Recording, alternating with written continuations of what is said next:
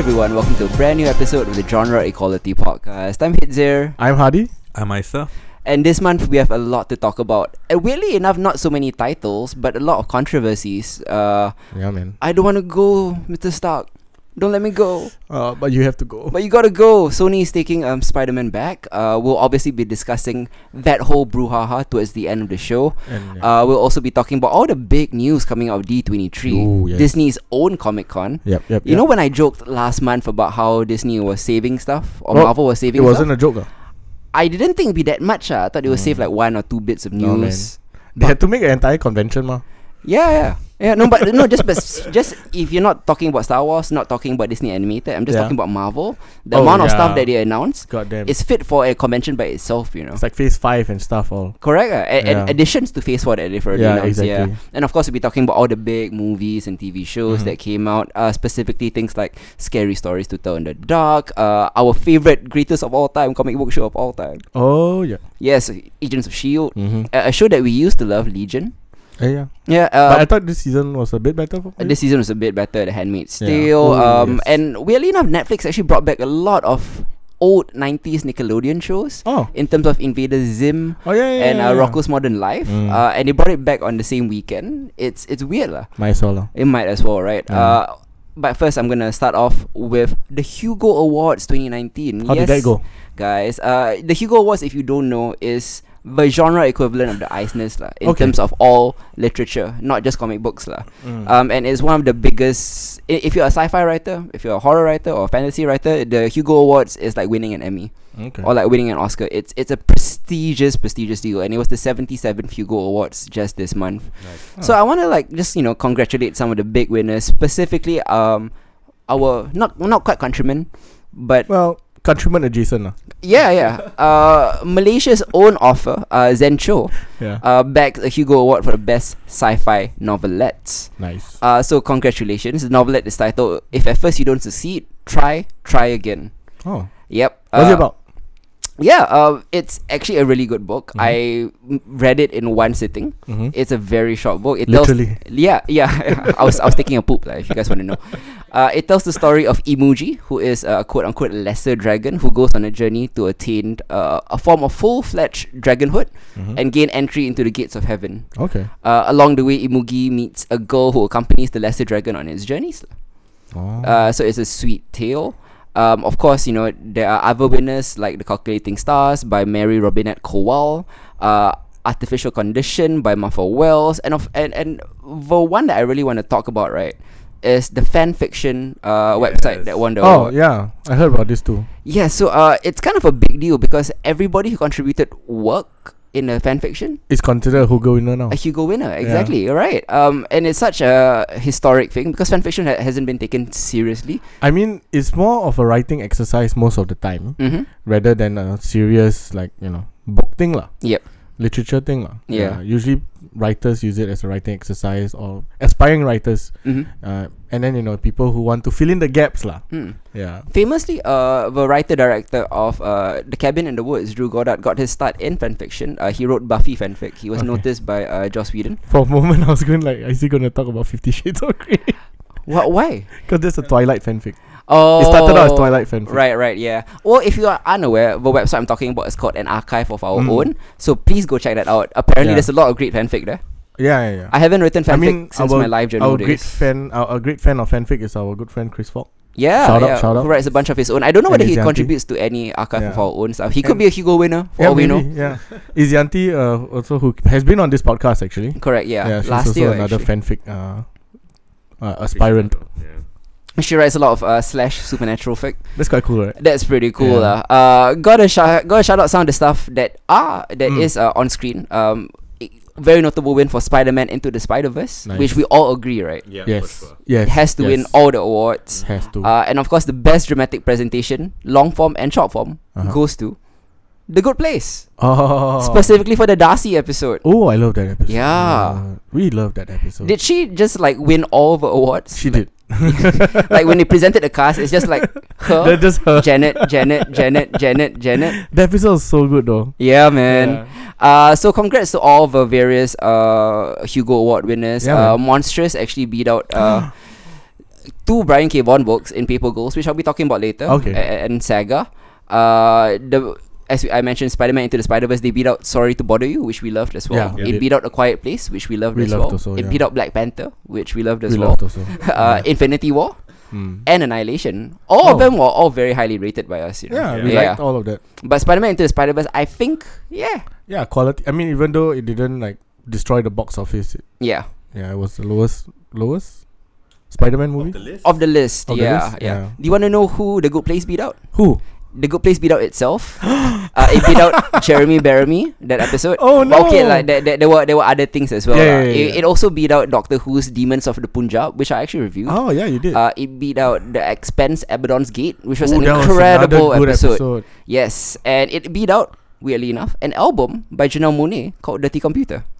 Oh wow! Which was also considered for dramatic presentation. I mean, we didn't go through that, but I talked about it a bit in Quick Hits because it was a short film as well that accompanied the whole album lah. Very very wonderful work, and do check out all the books I mentioned, especially our Malaysian girl Zen Cho.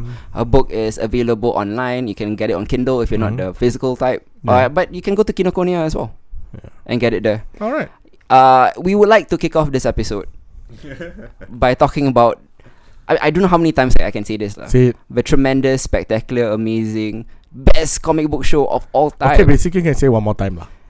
You want me to say it again? I mean, we got one more season, right? Yeah, one more season. The best comic book show of all time. There we go. It's Agents of S.H.I.E.L.D. There we go. Season 6. Ooh. If you gave up halfway in the middle of season 1, I don't know what to say to you lah. You just missed out on one of the greatest shows. Yeah. Like when I started this podcast, I did not think the Agents of S.H.I.E.L.D. would be going as strong as it did until now. Yep. There are very few shows that we review that is this consistently strong every year. Yeah. Like I can only think of maybe The Expanse. Yeah, you know, but it has a shorter runtime also. Of course, it hasn't been around so long, right? But admittedly, this season was only 13 episodes as well for Agents of S.H.I.E.L.D. Yeah. But like I can only think of The Expanse and very few shows like. Usually it's outside the genre. The Magicians for me personally. Oh yeah. But Agents of S.H.I.E.L.D. like from 2, 3, 4, 5, 6. At this point, right? Once they like cut off the tether to the MCU lah. Yeah. And sure, you may argue that Doom Patrol had a better season this season. Yeah, it did. Yeah, it was different. Okay. Yeah, or Legion season 1 was better than any of the Agents of S.H.I.E.L.D. seasons. Sure. But I mean, could they string together a bunch of great seasons? Because they couldn't. No. Or at least in the case of Doom Patrol, hasn't proven that it can. Yeah. We'll see. Agents of S.H.I.E.L.D. has proven it over and over and over again. Yeah. They defended their championship, and to me, that's what makes a champion. Yeah. This is the Tom Brady of TV shows. The GOAT. The GOAT, especially of comic book shows. Yeah, comic book but shows. I'm gonna go as far to say as genre shows because very few shows are just this consistent. Greatest of all time, not even a close race. I mean, what do you guys think about the latest season of Agents of S.H.I.E.L.D.? Well, it continued its tradition of just mind-blowing shit lah, right? Yeah. This time I love that we were going all around the place. Yeah. Right? We had stories in space, we had stories back on Earth, we had a multiverse kind of thing going on with Sarge and his crew, and the additions of villains who are actually compelling lah. They weren't from the multiverse, but I know. Sorry, no spoiler review. No spoiler review yet. Yeah, sorry, not multiverse. But I don't know how to explain it. But anyway, they came from somewhere else lah. Came from somewhere else. Yeah. You'll figure that out towards the end. Yeah, exactly. I thought there was brilliant chemistry between like Yo-Yo and Mac again, as usual. Their whole story, and then that guy Keller, right? It's a bit of a waste, I think. Yeah. I loved all the like little side characters. Keller has been around since season 3, guys. He's been around for a long time. Yeah, but he's always one of the background guys, you know. I didn't realize how much I loved him until what happened to him. Yeah. Sorry, that's like a minor spoiler. Yeah, but I mean, Keller is a minor character. Yeah, exactly. Sadly lah. Yeah, but so this felt more urgent than the other seasons. Shorter runtime, yeah, correct. Yeah, for sure. The so pacing definitely was fast, and like, every episode had so many things going on, happening. By the end of the episode, you're like just exhausted. You're like, wow, that just happened. Yeah. And I this was one of those shows because it came out every week, right? Yeah. I binged. I'll say like I binged like 6, and then I waited every week after that. Like a trade paperback lah. Yeah. And then, so it, I was just I couldn't wait for the next episode to come out. I really enjoyed it without any spoilers lah. The Fitz and Gemma episodes. Yeah. Oh my god. Yeah. Just heartbreaking and just just beautiful. Every season. Yeah. Every season we get one Fitzsimmons Like episode. Fitz and Simmons. And I think this one might be the one of the sweetest ones so far. Yeah. So I mean, what about you, Isa? Just like overall thoughts on the season. I do like the fact that they kept it to 13 episodes. I think that really helped. And I think the only reason they got renewed, I think they got renewed for 26 episodes, which would normally be one season, but they split into two. Yeah. So they've kind of tailored away from what was the 3-arc. 3-arc season. They for called it like pods. Yeah. And now they're just doing like one straight through for the 13 episodes. I really like that. I think it's a bit of a break for us from what they had done in season 5, as well as it really helped the pacing. I think like it was just the right amount of content and action in every episode to keep me, because I binged it all at one go, right? I wasn't waiting for it to keep me interested the entire time. There are times when I binge stuff, right, and it's just like episode 4 and then episode 12. I'm just like, okay, I'm kind of like saturated with this, but none of that this time round. I think there was enough twists and turns to keep anyone interested. And always second guessing at any given point in time. So I really enjoyed it. I have to say that this is one of my favorite seasons so far, hands down. And season 4 maybe slightly better, but this is a great season. It is a great season. And I barely have any complaints about it. And as we have had very little complaints over the last 4 years. Seasons, So super happy what they're doing, and I hope we can dive into spoiler territory a bit and see what we can talk about. I mean, it's so weird that this show is still so perennially underrated. Yeah. Not even amongst fans, but even within the Marvel community in terms of the creatives. Yeah. Because it frequently seems like the red-headed stepchild of the Marvel Cinematic Universe. Yeah, it does. And the thing that worried me the most going through the season was that season 5 ended with what most fans would call a series finale. Yes. It almost felt like a perfect series finale until ABC made the surprise decision to renew it for 2 seasons. Yeah. 2 or 1? 2. I mean, technically it's the episode order is 1 season, but it's split into 2. Yeah, but thankfully they found a way to tell plenty of cool new stories in this quote unquote post Coulson era. Yeah. I mean, the creative team is kick-ass. They show no signs of weakening. Yeah. I think season 6 is, as Isa mentioned, nearly flawless, as the last 3 to 4 seasons have been. It was balls to the wall, man. Balls to the wall. There's this mystery of really intriguing mystery of Phil Coulson, who he is, where he came from. The rescue of Fitz 2.0 or 1.0, I guess, in space. 1.0, right? He came from the past. 1.0. Yeah. And it all weaves together into this like world-ending threat involving like incorporeal aliens and body-snatching birds, which sounds weird lah. But fuck, it was scary. It's so good though. And as usual, as Hadi mentioned, there's so many great turns filled with a lot of superb plotting, right? Awesome action, and a great care for various character arcs, even within all of that.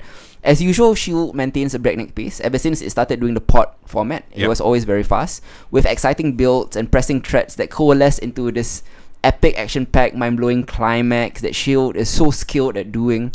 Like at the end, when they were facing off with the big bad, and then a second big bad came at the beginning of the last episode. The first big bad. And then I was, wow, this is the worst timing, but the best timing dramatically lah. It was great lah, and I really like how they built their own mythos. Yeah, they have. Like they are no longer relying on the comics or what's happening in the MCU in general. They have their own stories to draw from and their own callbacks and everything. And it really goes for broke with another ballsy ending that totally upends the status quo once again. They've been to the future. Where do they go now? Where else? And shout out to once again Fitzsimmons episode. Yes. Heartbreaking, mind blowing. Caught in a mind prison with so many callbacks to their history together, from being trapped underwater by Grant Ward to Hydra Fitz to the surprise manifestation of like Gemma Simmons's repressed trauma in the form of some Ringu monster. Yes. I mean that is a good description. Yeah, it is. And this is this cursed couple trope that never stops being compelling.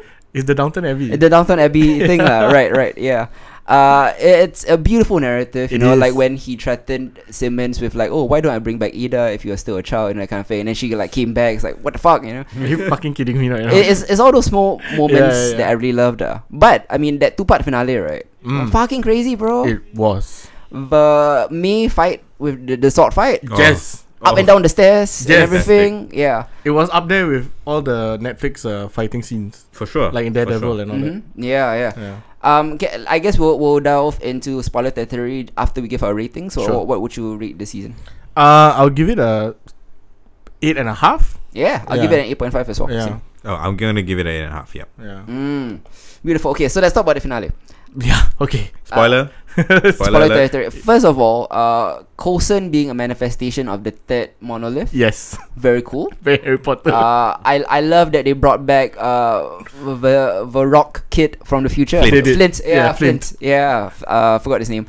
Yeah, the rock kid from the future, and then he rebuilt the fucking. I didn't even think of that, like, narratively. Nope, I did not. Like, we were so far away from that already. Yeah, like when she brought him back, the big bad villain lah. It made sense. What's the name? Izel, right? Yeah. I was like, why?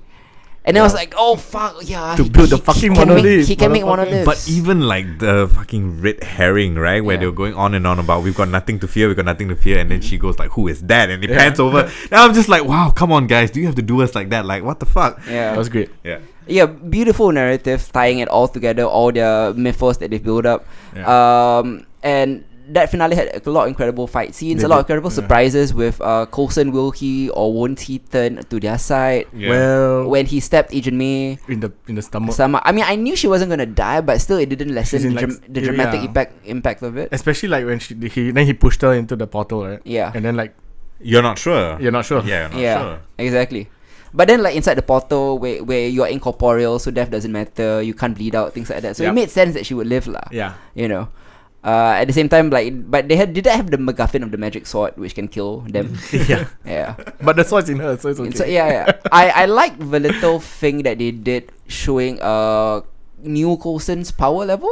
Yes. In terms of how like he just like stood there fucking no selling Daisy's quick abilities. Yeah. And then she did one hand and then she did two hands. And he was just like, whatever.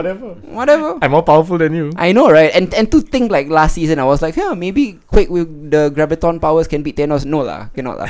I'm sorry lah. Now that I see it in effect against like this lesser aliens, like no lah. Lesser aliens, somehow. It's true. Yeah, he is an alien. Yeah. Chronicoms, I didn't know where they were going with it. No, me neither. Well, they kept having like this little stingers at the end of each episode, right? And then you're like, where is this going? I guess they're going to season 7 with them. Yeah. All the way lah. The real big bad lah. Yeah. I mean, you guys have any spoilery thoughts that you wanna like just spill? Wow, they killed off a lot of people, man. Well, Keller. we can say it for sure Davis. now. Davis, yeah. That Davis' death was really like, whoa. It's just a fall and then he just hit his head. Yeah, man. That was pretty brutal. That was like the possession thing was quite cool. Correct, yeah. And like how she used her possession to kill him. The possession power, the way they visualized it was very cool. I loved it. Jumping from body to body. Yeah. I love that. I loved May's story arc throughout. Yeah. Her confusion at what the hell Sarge was. Yeah. And then her slow realization what he is. And her hope. And her hope, yeah.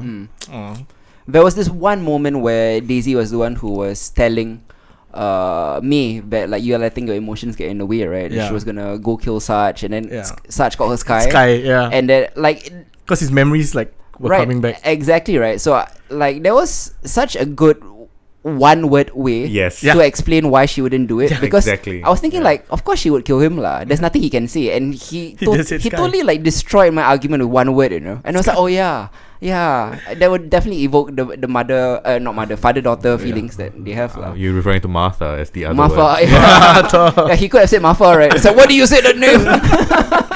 I mean, also the reveal at the end, you know, LMD Coulson back, but now it's like Chronicom LMD infused in 1931 in the past. Fucking cool. Yeah. Do you guys see the season 7 teaser? Of your Facebook lah. So it was it's now set in 1931. They're going back to the past. Yeah. Are they bringing Haley? Odds are, the entire Agent Carter cast is rumored to be coming back. I do not mind, including Jarvis and Howard Stark and all that. Let's go. Of course, Hydra will be back because Hydra's still around. Let's go. I mean, I think it's the Chronicoms are great. I mean, I love the Chronicoms. Enoch is fucking cool. I love Enoch now. I love his deadpan delivery for Fitz's everything. best friend. And the whole friend out was actually quite sweet. The one that he changed his mind? Yeah. But I did something bold. But as cool as the Chronicoms are, right, Shield has to end with Shield versus Hydra. Right? Yes lah, that makes sense, right? I mean, Hydra is like the one big bad. And since they're destroyed now, might as well use them later lah. I don't know how they're gonna bring back Grant Ward, but they will. Yeah, They're saying lah. I mean, like this one, he comes back all the time. One last time. And I like that they saved like one season without Grant Ward. Yeah, that's true. So like is this the first season that Grant Ward was not in. Because he cameoed in the framework arc. Agents of Hydra arc. Yeah, and then he was Hive. Yeah, he was Hive. Yeah. And then season 1 and 2 he was normal Grant Ward. Good guy Grant Ward, bad guy Grant Ward. And then Hive. And then framework Grant Ward. Yeah. So how are they gonna bring him back? Oh. 19 okay. LMD lor. Another one? Yeah, another one. Let's do another LMD. It's such a MacGuffin. Let's go. Yeah, or like one of those like fear monoliths or whatever. Yeah, why not? Right? That would be so good though. I mean, of course, like that will be their greatest enemy, like Grant Ward, lah. Grant Ward. Like it has to be, right? It just feels perfect. I don't know how they're gonna like. We'll see. Tie it in. I mean, Grant Ward's turn was one of the best things that happened for Agents of S.H.I.E.L.D. Hands down. Yeah. Right? Like back in the day. Yeah. It paralleled like the Winter Soldier arc, and then totally revamped the show. Thank God. Fantastic. If you don't watch the show, I mean, I don't know what to say. Like, just go to season 1, episode 15. I think that's when it gets really good. Yep. And then it just sort of builds all the way there. I still think like maybe season 4 was like its pinnacle. During the Ghost Rider arc and then the framework arc and even the LMB arc. Now that I'm rewatching it, like it's good too, right? Yeah. I was actually hoping Reyes would make a reappearance since they referenced him so much. I'm sure they'll make a reappearance. But he's like doing Terminator. And he also has his own Ghost Rider show coming up on Hulu as well. Yeah. Oh well. But weirdly enough, that Ghost Rider show is not tied to Agents of S.H.I.E.L.D. It's not set in the MCU at all. Yeah. It is an alternate universe where I guess now he lives in Texas. Is Agents still considered canon? Agents is technically canon because Agent Carter is there, Coulson is there. Yeah. But it's loosely canon lah. It's like very loose, right? It's like canon adjacent now, right? Correct, yeah. Which is I think the best place to be because you don't want to be too directly tied in also, right? Yeah, directly like weighed down. Yeah. Now they can go to their own routes. If you want to like hit canon in your head, how I've thought about it is Agents of S.H.I.E.L.D. right now, season 5 onwards, exists in the universe where Thanos left. Because if you remember, like Thanos in the past, he left his timeline to go to another timeline to fight our Avengers, right? Yeah. So that timeline doesn't have Thanos. Yeah, so Thanos never made it to Earth. Which is why they don't reference the blip or anything. Correct. Yeah, so in my head, they just exist in that timeline lah. Okay. Yeah. That makes a lot more sense. Right, yeah. I mean, I would like for them to elucidate it, but like my head it's fine. does the work. That's enough. That's enough. Indeed. Next up, let's talk about the new season of The Handmaid's Tale. Oh, yes, son. Based on Margaret Atwood's seminal novel, the first 2 seasons of The Handmaid's Tale have been very urgent, very politically resonant, relevant. Relevant. Brilliant, but also oppressive. It's a series about an authoritarian theocracy where women are slaves, and it isn't supposed to be pretty. Nope. But its depiction of female misery was starting to feel very unbearable, verging on oppression porn. Thankfully, season 3 trades in some of that brutality for hope as June and the others slowly start to catalyze. Like the revolution is finally starting. In Gilead, a lot of people forget the book is a history lesson. The book was a chapter in history. It was looking back into a distant past where Gilead existed. The revolution already happened. They're now teaching kids, but how fucked up that was. Correct. Did happen. So I was waiting for the show to when are we gonna get there? Well, we got a tiny glimpse at the end of season 2. Right. You know? But they're doing it in small ways, and I understand the need to do it this way because a depiction of a real world revolution and how you overthrow something this massive should not be easy, should not happen overnight. But at the same time, it shouldn't be forever lah. And it's starting to feel like forever. But the revolution's happening. Bit of hope. The air of dread and uncertainty for this woman is still stifling, but there are like the moments of victories, the moments of catharsis to cling to amidst the suffering, right? And by the end, I was heartened to see the revolution take shape. The finale, I feel, was huge. It was tense and triumphant, and almost like biblical in a book of Exodus kind of way. With Atwood's original book, the epilogue revealed, Gilead is a thing of the past. This is how they're gonna get there. I like how season 3 continues to expand Atwood's world in a surprising way. Look into Gilead's stronghold, Washington DC. Oh man, very frightening. That was so scary. The place is even more fundamentalist and oppressive than June's current environment because they exist on the outskirts. Gilead's diplomatic relations with other countries also very eye-opening. Relations with Canada, Switzerland, and America, which is now based in Hawaii. And plus, like we have to say this lah. It goes without saying, so we take this for granted. But Elizabeth Moss is amazing lah. She is. And I feel like last season when I reviewed it, I kind of overlooked Elizabeth Moss because like we take for granted how good she is, right? Yeah. But her acting is always top notch. If you're like, I mean, she's okay like we're a wrestling podcast on the side. She's like Kenny Omega, like we take her so for granted. She's always like 9 out of 10, 10 out of 10 performances all the time. Yeah. Minor spoilers ahead, but there's a scene late in the season where she's talking to Commander Lawrence. Yes. Bradley Whitford. Yes. She's talking him through her own rape. Yep. That's insane. Like she is trying to convince him to rape her, because if he doesn't, they would both die. Yeah. Like Lawrence doesn't want to do the ceremony because it will break his wife. But June understands that if he doesn't do it, all three of them are dead. They're on the wall, right? Yep. So she's there, forced to be supportive and informative and helpful in her own rape, which is just a new layer of awful that I haven't seen depicted in the show. Yeah. It's actually quite brilliant writing, and the way Moss played that scene, exceptional. I mean, there were so many scenes where Elizabeth Moss just stole it lah. A lot of it is in her face, right? Her eyes, Yeah, she has just that face. Yeah. And okay, it's a lot of spoilers I cannot say now lah. Yeah. But great. But I loved how there was that story of Canada, what's happening in Canada as well. Yeah. I mean, to parallel what's happening in Gilead, and how we also had characters which I thought were kind of going nowhere with the Waterfords. Yeah. And how the Waterford story was so integral in this season as well. Right. The Waterfords, I guess, to keep it non-spoilery, comeuppance lah. Yeah. Was shocking and satisfying because I didn't expect. Yeah, I also didn't expect that to happen. Because I was like, where are they going with Yvonne Strahovski? She's good, she's bad, she's good, she's bad. Yeah. So I was like, okay, I guess this is where we're going with it. Right. And I'm glad that they didn't let Yvonne Strahovski's character off the hook either, lah, because she's as complicit as Commander Waterford is. Yeah. I think because at the moment you're thinking, okay, she's gonna get away with all this. Yeah. She struck a deal and all of that, On the downside, and I think this is something The Handmaid's Tale has been criticized with before. Yeah. If you watch Dear White People season 3, there is a spot-on parody of the show in the show. Yeah. But more than ever, the story really feels like a white feminist version of dystopia, which is different to a feminist dystopia.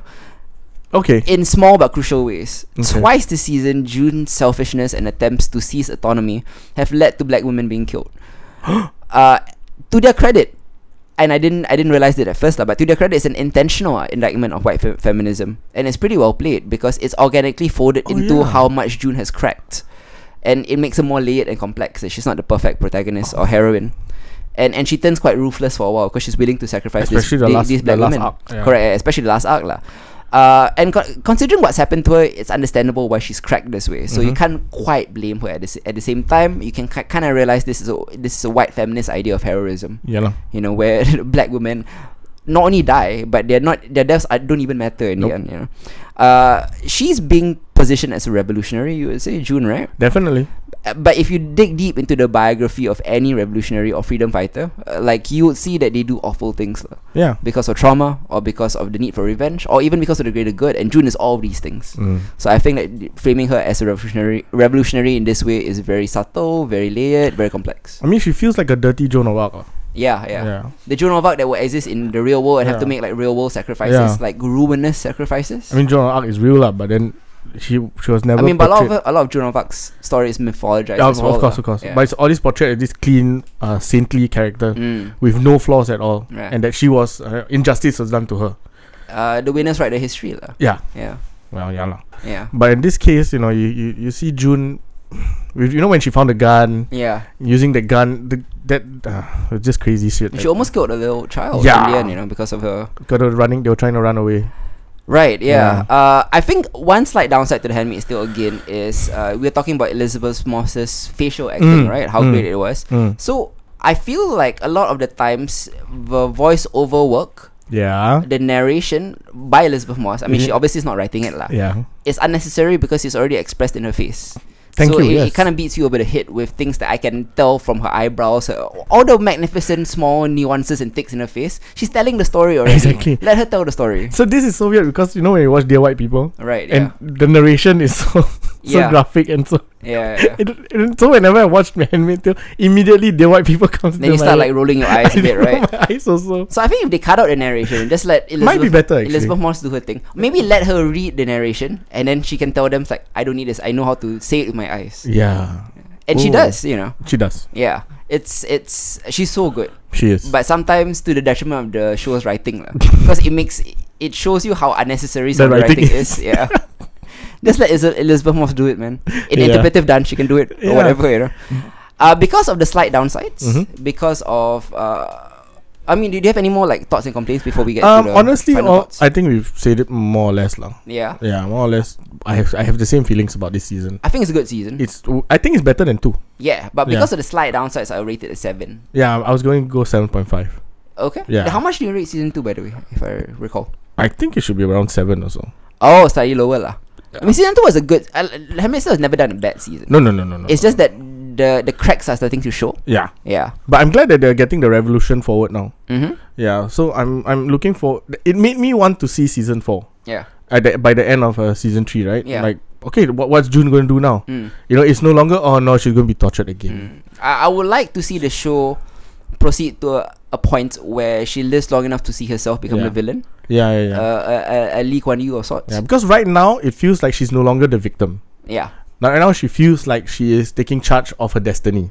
Correct lah. Yeah. In good and bad ways. In good and bad ways. Yeah, Yeah. because she needs to sacrifice some people to achieve this quote unquote greater good, which it is a greater good lah. I'm not gonna quote unquote that lah. Yeah, that's right. But at the same time also like giving up a lot of her humanity to do it lah. Yeah. But I love that kind of story. See. Yeah. So that mitigates my complaints about the show moving too slowly, because I realized that it can't move too fast either. Yeah. So it's a tricky balance to achieve. So 7 out of 10 from me, 7.5 from Hardy. Next up, let's talk about the 3rd season of She-Ra and the Princesses of Power. Let's do it. If She-Ra's truncated short 2nd season left you wanting more, you weren't alone. That's because season 2's length led to a chunk of Adora's story feeling incomplete, I feel. Yeah. But I think thankfully the 3rd season is quite propulsive and focused and universe expanding, that it makes up for it. Not only does it give She-Ra's sizable cast space to evolve and explore complex relationship dynamics, it also introduces fascinating new revelations, non-spoilery, about the nature of She-Ra's magic and her connection to Etheria. It's totally game-changing. Weirdly enough, at 6 episodes, it's actually more compact than season 2. Yeah. But because it's more serialized in its nature, there's a sense of urgent momentum and importance in terms of moving the stories forward. It almost feels like a movie. And yeah, that's what I liked about season 3. Like, I saw you caught it as well, Yeah, right? I did. Yeah. Definitely, I think leaps and bounds better than season 2. Season 2 felt like kind of like a pastiche of like little character arcs that they wanted to kind of like get over and done with so that they could get to season 3. Noel Stevenson complained that season 2 was supposed to include these 6 episodes as well. Right. Netflix's okay. decision. It was Netflix's decision to spread them. I see. Well, okay, then that completely explains it. Like, I didn't rewatch season 2 just to kind of get to that, just because I didn't think it was necessary. But I could see how it would tie together as like one full season. Yeah. I mean, She-Ra, because these 6 episodes felt like the climax, right? Yes, it did. And then season 2 went nowhere because it didn't have a climax. Exactly. Yeah. So, I mean, it's good. I mean, She-Ra grows up more. Yeah. Catra grows up more. Everyone grows, right, in its own kind of way. Great character work. Yeah. I was particularly sympathetic to Shadow Weaver's story arc this time around, and I thought that it was touching in a way that I didn't expect, right? Because I had very little sympathy for Shadow Weaver, even as her backstory started to get more be revealed more, right, as the seasons passed. Overall, I thought it was good. You know, I definitely think that they should have kept it as one season together with season 2. It would have made so much more sense. But on its own, I think the 6 episodes were very compelling. For sure. It was an easy watch. What was it, like a total of like 3 hours? 6 episodes, 3 hours, slightly less maybe. Slightly less than 3 hours. Yeah. So like all in all, like I really enjoyed that. I'm very curious to where they go from here. That's what really intrigues me lah. Yeah. But at the same time, I know wherever they go, they will do great character work. Not like they won't become a story driven or mythology driven show, because it is the best parts of the show is character building, and it has been so far. But you do. I mean, I think this is the first time we're really seeing interested in the mythology, because I didn't give a shit before. Exactly, now I give a shit. And it's like, okay, finally we're getting to who the first ones are. Yeah. You know, where it all comes from. and why the Horde are where they are. Like all these like important questions that we've kind of just ignored because like it's just background for the story. I mean for the character arc. Yeah. But I'm finally paying attention, and I'm really, really keen to see what they do next. I think She-Ra's heroes are great. They do some character work exploring their interior lives lah. But the show weirdly truly belongs to its villains lah. I think so too. This season, like Ketra, Scorpia, even Hordak. I didn't expect Hordak to are like forced to reckon with the fact that they're not as in control as they would have you believe. Nope. For much of the season, She-Ra's villains are in a more defensive, ruminative space, which leads to some interesting developments. It isn't surprising that there's more to Hordak's story than being a round-the-mill villain. Yeah. But the extent to which Hordak becomes a more compelling character is surprising. It is. Especially if you learn more about his origins, his weaknesses, his ability to recognize when people like Entrapta are truly good influences on him. I think more than anything else, this season feels like it finally nails She-Ra's themes of trying to define one's place in the world. Yes. But as Isa mentioned, what's truly exciting is the show's bold steps towards expanding the world beyond this one small conflict. She-Ra takes a hard turn into a heavy sci-fi, which is exciting because it opens up so many possibilities. I'm giving this a 7 out of 10. How about you? Yes, I'm going to give it a 7 out of 10 too. Yeah, I gave season 2 a 6 lah, so this is an improvement. Yes, for sure. Yeah. Just out of curiosity, if it had been one season, how would you have rated it? I still think the first half, which would have been season 2, was weak. 6.5? Yeah, probably same here. I just averaged it out. I was kind of cheating there. Yeah, but I mean, like, if they had kept it as a full season, it wouldn't have been as strong, I think, as having 2 separate seasons. Yeah. Next up, I'm gonna delve quickly into a segment we like to call Quick Hits. This is where I watch all the things that my co-hosts they don't have time to watch because it is my job to watch movies and TV shows. First thing I'd like to talk about is Scary Stories to Tell in the Dark. Yes, that's one hell of a long title, and it's based on a famous kids book. Unlike Jack Black's silly Goosebumps movies, Andre Ovredal's, oh my god, I butchered his name, Andre Ovredal, and Guillermo del Toro's Scary Stories to Tell in the Dark takes its source material a bit more seriously. Horror for kids doesn't need to be kiddie, and this film is an ideal gateway to introduce younger modern fans to the thrill and joy and craft of horror. Much like how Alvin Schwartz's Scary Stories collections inspired a young horror fan and me, personally. Yeah. This is a horror movie about the power of horror storytelling. Okay. The way they folded the book's anthology structure into one overarching story is very clever. Although the plot is simplified for children, there's still much to admire here. It sneaks in legitimately gruesome nightmare imagery that sometimes feel beyond its all ages demographic. There's a danger that a kids movie that is for kids to be overly protective, don't you think? You know, but with some of the deaths here, some of the sequences here, it tells you right away that there are stakes. That just because a character is a child doesn't mean terrible fates won't befall them. Likewise, the film's dedication to recreating Stephen Gamel's unforgettably ghoulish artwork is stunning. Those illustrations haunted my dreams as a child, and to see those monsters brought to life was a joy. I expect nothing less from Del Toro, who has a history of great creature design. Shouts out to the makeup team, the prosthetic guys, the practical effects guys, the actors in the suit. Yeah, great work being done there, man. I saw a bit of the BTS video. Fantastic work, right? Crazy. Yeah. I have to mention the kid actors here too because they were great. The girl who plays Stella, Zoe Margaret Coletti, is a star in the making. She's a great tiny little scream queen, and she carries the emotional weight of the story with some shockingly good acting. Without her, we wouldn't be half as invested. The movie doesn't condescend to kids, but even still, the addition of political subtext like Nixon and Vietnam and domestic abuse and small town racism surprised me. Like it scares, it doesn't hold back much in terms of giving kids something to feel and think about. It's the rare horror movie that feels suitable, quote unquote, for adolescents and determined to really scare the shit out of them. It's a wonderful gateway drug for horror for like young teens or like people between 9 and 12. I think it's like acceptable for this. But there are moments that feel like it's for 18 and above. Alright, so the parents can go also lah. Can go also lah, yeah. But this is like sneakily all ages. Okay. You know, like we want to like introduce you, but then like we want to like we don't kill you all the way. We won't kill you all the way lah. Okay, that makes sense. Next up, I'm gonna be talking about Infinity Train. Oh yeah, how's this? Wait, did I rate it? No, I rate Scary Stories is a 7 out of 10. Okay, I forgot to rate. That's not too bad. Yeah, it's not too bad. Next up, I'm gonna talk about Infinity Train, which is Cartoon Network's new cartoon. It follows a 12-year-old girl named Tulip who runs away from a broken home to attend a video game design camp. She's a gifted coder, a smart puzzle solver. But more than that, her dream of designing games represents a path to adulthood and freedom away from her family, who are very dysfunctional. Okay. On her way to camp, she boards a train, but it's not just any train. She finds herself aboard a seemingly endless train where each car contains a separate universe. The show follows her almost Sisyphean quest to escape the train, making her way through surreal, fantastical, and imaginatively realized worlds ad infinitum. And that's where the show shines, because each universe is so wonderfully realized.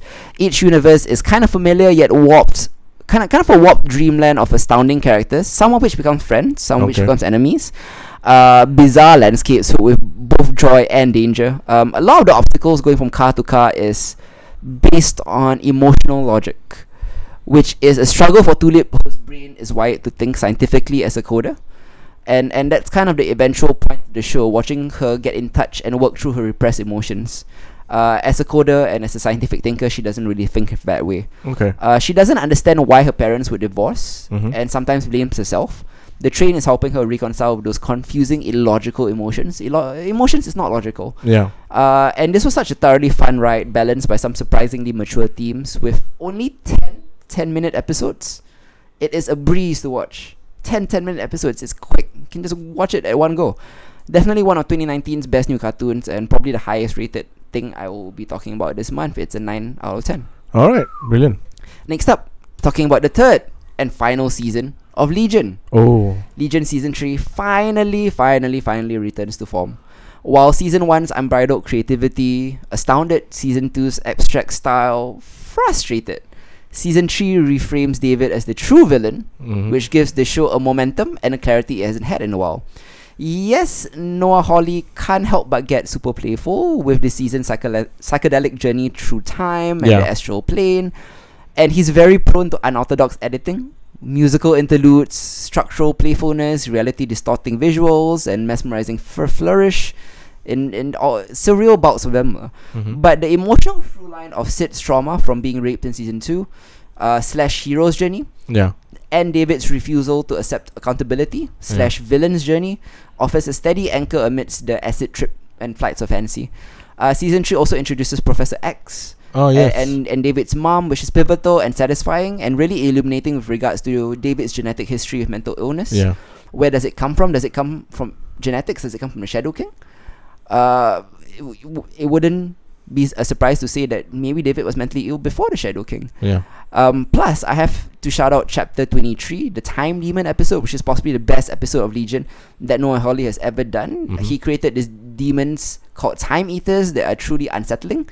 They come from the fourth dimension. These villains have like 2 large smiles and blurred out bodies and time glitchy movements. Are some of the creepiest innovations the show has ever concocted. Plus, the episode also featured a crossover with The Shield. What? On FX. You remember The Shield, the cop show? Yeah. So the TV show featured David going out of sync with time, jumping through and forth. And with the TV show, the network FX went back and forth in time. And in the middle of a scene, it just jumped to Shield, to one of the Shield's most iconic scenes from its pilot. You know, where he beat up the rapist with the phone book. I was like, oh shit, is this for real? It's a time glitch. It's a time glitch lah. And then he went back to the show. Oh shit. So I went online to make sure that it wasn't just like FX locked up. Yeah, FX locked up. It's like, no, this like, I intended to include that Shield. Oh, that's quite cool actually. It's wild and trippy, very fresh. Satisfying conclusion in my opinion. It doesn't quite reach the heights of Season 1, but this was well worth my time. Better than Season 2. Definitely a lot, way better. Part of the season lies in it. Part of the season's beauty and strength lies in its return to the 8-episode format. Okay. Last season, the show ballooned to 11 episodes, which left its creativity unfocused. Legion as a show is like David's Omega power levels. It has endless possibility and endless creativity, which can be awe-inspiring but also all-consuming. It needs to be focused, and the shorter season gave it the limiter it needed. At its best, Legion is audacious and creative and trippy, and all these bizarre musical numbers and rap battles and inventive imagery were all transcendent. At its worst, its visual flourish can't mask muddled storytelling. But right at the end, Legion's final season managed to infuse emotion and poignance into its imagination, making it beautiful and meaningful. So this is a 7.5 out of 10. Oh, that's not bad. Yeah. Next up, I would like to talk about the horror comedy surprise of 2019 this summer. Much like Crawl, which we reviewed last month. Oh yes. Ready or Not popped up out of nowhere to become like one of my low-key summer surprises. Okay. It's a wickedly funny and gruesomely gonzo horror comedy. It's kind of a pitch black satire that skewers the one percenters. Yeah, I mean, you showed me the trailer. Alright, yeah. If you're unaware, it follows every woman Grace, who's played by Samara Weaving, who marries into an absurdly wealthy family. Mm-hmm. The bride's joy turns into terror on her wedding night when her blue blood in-laws attempt to murder her in a ritualistic game of hide and seek. Yes. You see the family's board game empire. They're a board game empire. Was founded by their great-grandfather who made a deal with Satan. Oh, okay. That And makes so much sense. This ritual is the one thing they must do to retain their wealth. They don't do it often. Okay. It's a gamble when they have to do it. Okay. It just so happens that Grace is the unfortunate one time in her lifetime. So the story is about out-of-touch aristocrats hunting humans. Not exactly new, but this one comes with a subversive twist, taking aim at obscene privilege, bigotry, and horror of institutions. Okay. Set in a great big mansion, lots of dark corridors, A lot of hiding places. Yeah. Ready or Not is basically follows Grace as she hides from her in-laws who are wielding weapons like crossbows and axes. They can't use modern weaponry because they have to maintain weapons from when the deal was made. Okay, so medieval weapons lah. Yeah. Okay. And they're all rich and spoiled, and they are not good at using these weapons. They're super incompetent with it. Oh, this brilliant. That adds the layer of comedy to it lah. There's a running joke where they keep accidentally murdering their servants. Oh no. That's at first it's very horrifying. Just a maid walks in and she gets shot with a crossbow, thinking that it's Grace lah. Yeah. It's really gruesome, but it keeps happening over and over again. I thought it's funny. And it gets funnier as it goes along because they keep getting killed in more and more over the top ways. There's also an aunt played by Melanie Scrofano who plays Winona Earp, show I really like. Who is a drug addict. And every scene she's in, she barely has lines, but every scene she's in, right, she's either snorting something, injecting something, or popping pills, and she's only ever in the background, like a Wes Waldo character. Okay. And like the moment you notice her, right, you start looking for her in every scene, like taking drugs. Like she's almost a non-factor in the actual narrative, but you just see her in oh shit, she's taking cocaine there. Oh shit, that's her doing heroin. It's hilarious. It's also full of taut thrills, a lot of bloody sequences, big laughs. Ready or Not mixes scares and comedy to deliver a blood-soaked crowd pleaser. A lot of the commentary is unsubtle, I have to say. Okay. But there are parts of a lot of parts of it, not as clever as the filmmakers think it is. Okay. So the key here is for its lead actress Samara Weaving, our protagonist scream queen, to hold it together. And yeah, my gosh, she is a star with a capital S.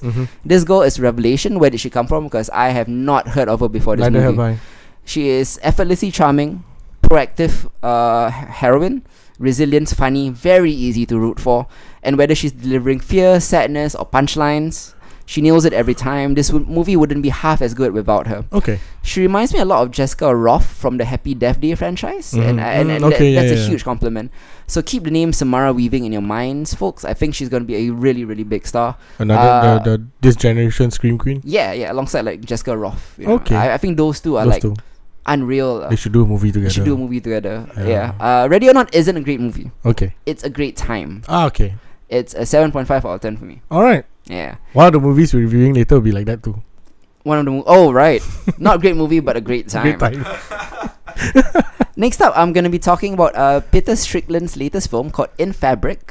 It's exceedingly bizarre. It's a story about a cursed red dress and the terrible fates that befall the people who wear them. Yeah. And let me tell you, this is probably the strangest film I've seen in the 2000s. Like in this fucking century, you know. Okay. And one of the most original. It's very lurid, it's sumptuous, and entirely uncategorizable. In Fabric combines Italian giallo horror like the old Suspiria with some very British deadpan comedy like from Extras to create this ravishing dream logic kaleidoscope that is funny and scary. Okay. It's disorientingly experimental, very fetishistic sensually, and it's playful in its commentary about consumerism, about why people must buy things. Okay. And it makes for a very willfully weird but very intoxicating experience, a bit like the first half of Mandy. There is a strange department store run by witches who all speak in like almost 18th century English, but are weirdly up with buzzwords and consumerist things. Okay. So they fold together into this bizarre vocabulary that is like you had influencer but also an 18th century witch. Like a Salem witch. Yeah, but also like a modern influencer. But also like a and trying to sell you dresses. It's weird. like hashtags and all. Yeah. and like and also there's the absurd mundanities of each victim's inner life. So one of the victim is a washing machine repairman. And the movie spends like half an hour showing him going around houses fixing washing machines. Okay. And he has this weird superpower where like he's able to entrance women by talking about the logistics of washing machines, about like the dryer and the buckle and like the pivot and the rivet or whatever. And then they're all entranced and like super attracted to him. I guess that kind of makes sense though. It's weird. No, he's fucking ugly by the way. I know, but he just talks in a very dead-eyed voice, and he looks into the distance, and suddenly everybody is like entranced. Even the witches are when he talks about washing machines. It's probably a tad overlong and probably a bit too avant-garde, and sometimes feels indulgent, but it's oddball humor, the fetishistic sensuality of it, and striking imagery is quite mesmerizing. It works. It's a 7.5 out of 10 for me. Okay. Now showing at the projector if you live in Singapore. Brought in by Anticipate Pictures, so do check it out. Only at the projector. Okay. Speaking of avant-garde things, legendary French auteur Claire Denis makes her English language debut with this chilly, ruminative, and enigmatic space thriller titled High Life. It stars Robert Pattinson, aka the new Batman. Yeah. Structured elliptically, High Life jumps back and forth in time to follow a crew of death row inmates forced to serve out their sentence by carrying out science experiments aboard a vessel drifting out in deep space. Makes sense. These experiments range from harnessing the power of a black hole to carrying out fertility tests to see how deep space would affect pregnancy and the growth of a child. Makes sense. So all the men must offer sperm samples while all the women on board are forcefully impregnated. After years and years of being cooped up in a sterile box, cabin fever, repressed urges, and hopelessness starts to crumble the crew's psyche. And keep in mind, they're death row inmates, so they weren't stable to begin with. Yeah, exactly. So that's where the drama sets, and that's where they start turning on each other. The film is beautiful. It's largely wordless, almost barren of dialogue, and often abstract. Gorgeously framed long wordless stretches convey stark loneliness and psychological degradation. It almost feels poetic. But like a lot of Denis's movies, they can also be extremely disturbing and brutal to watch. There are sudden bursts of violence and rape that are difficult. And there's a weird room called a fuck box where crewmates like unleash their carnal desires. That is very difficult to watch as well. The juxtaposition of sterility and bodily fluids like blood and semen everywhere is very well done, showing the messiness and tenderness of humanity that can pervade even in like vast, lifeless vacuums. At the center of it all is Robert Pattinson, who plays our lead character Monty. Pattinson is amazing. He is evocative and the thumping heart of what could have been a cult film. He is slowly coming into his own post-Twilight, and I think he is one of this generation's most interesting actors, thanks to brave choices like this. This movie is a 7 out of 10. Ooh, not bad. Yeah, not bad. I mean, we always had one. Robert Pattinson has gotten a lot better since Twilight. Yeah, man. He's been in quite a few numbers where his acting chops are soon to be seen in The Lighthouse, directed by Robert Eggers, the director and writer of The Witch. It does sound like that, right? With who is fucking Green Goblin? William Dafoe. William Dafoe, yeah. Not Willem the Friend, Willem Dafoe. Wow. It's the meme, like. I'm sure you all have seen it. Next up, I'm going to be talking about Rocko's Modern Life, Static Cling. This is Netflix's follow-up to a cult favorite Nickelodeon cartoon called Rocko's Modern Life. Okay. And it was low-key one of my most anticipated things this month because it has a nostalgia thing for me. But for those unfamiliar, the series centers on a surreal life of an anthropomorphic Australian immigrant wallaby. I love that really. Named Rocko, as well as his friends. It's set in the fictional town of Old Town, not to be confused with the boy band. With the boy band, yeah. Throughout its run, the show was controversial for its adult humor, including double entendres, innuendo, satirical social commentary. It's kind of similar to Ren and Stimpy. Okay. If you've seen it. In 2019, franchises coming back after decades is nothing new, right? What is new though is how each handles their return, and few are as clever as Rocko's Modern Life. Because this show went off in 1996. And since then has been totally absent. Not online, no comic books or anything. Yeah. So in Rocko's Modern Life Static Cling, that absence is the driving force of the plot. Rocko and the gang have been stranded in space since 1996. And they come back to Earth in 2019. Okay. To a world that is very different from the one that they left. Yeah. So the idea of Rocko's Modern Life acting as a commentary on the ways technology and political correctness have blossomed in recent history is a smart one. Young kids will surely enjoy the film on surface level, but what makes this update of Rocko special is that kids like me, who grew up And with it, get something out of it too, because it offers perspectives on all the crazy ways the world has changed for better and for worse since we last watched the show. While the return is smart, it's sometimes clumsy in its execution, but I found myself smiling through most of it, so it's a 7 out of 10. Not bad. Speaking of Netflix reviving decades-old classic Nickelodeon cartoons specifically, Oh yeah. they also brought back Invader Zim for a new animated feature called Enter the Florpus. And I'm glad to say that creator, I'm going to butcher his name, Jonan Vasquez, Okay, not bad. Jonen. I wanted to buy a vowel between a J and a H, sorry, Jonan. Has perfectly recaptured the show's original tone and aesthetic. When you think about Invader Zim, I don't know whether you guys have seen it. Yes, we have. Back in the It day. is the entire world is kind of like in the state of rot and decay that, like, people don't really bother anymore. Tonally, it's very grimy and dark and misanthropic. It's almost a precursor to Rick and Morty in terms of his willingness to hit you with like morbid sci-fi concepts. And Invader Zim Enter the Florpus is a darkly hilarious return to form, imbuing an all-new narrative with a surprising sense of emotional pathos. The character beats work best if you're a long-time fan of the show, but Enter the Florpus holds up as a standalone movie if you haven't even seen it. I guess. I don't know, because I've seen it, so I'm not the best judge, but I think it can hold up. Alright, I'll take a gander at it. It mixes a hilarious tone with genuine human emotion, but what's really interesting about Enter the Florpus is how the basic elements of the story read in 2019 as opposed to how they might have been when Invader Zim was originally airing. In the early 2000s? Correct, yeah. Invader Zim was a series about a paranoid fanatic named Dip who spends most of his hours lurking in the dark corners of the web, feeding his obsessive delusions about an imminent alien invasion. The joke was always that the invasion wasn't going to happen because Invader Zim is incompetent. He is. And the alien empire lacks interest in Earth at all. Yeah. This movie... It's like a backwater. Exactly, right? Yeah. So, this movie turns Zim into a legitimate threat, though. For once. Which gives Dip, the series' antagonist, mind you, a real reason to fight him. And it makes you question who you're rooting for and why. Especially when this movie dives into the insecurities and selfish motivations of both characters. Dip isn't doing this to save the world. He's doing it for selfish reasons, and so is Zim. Yeah.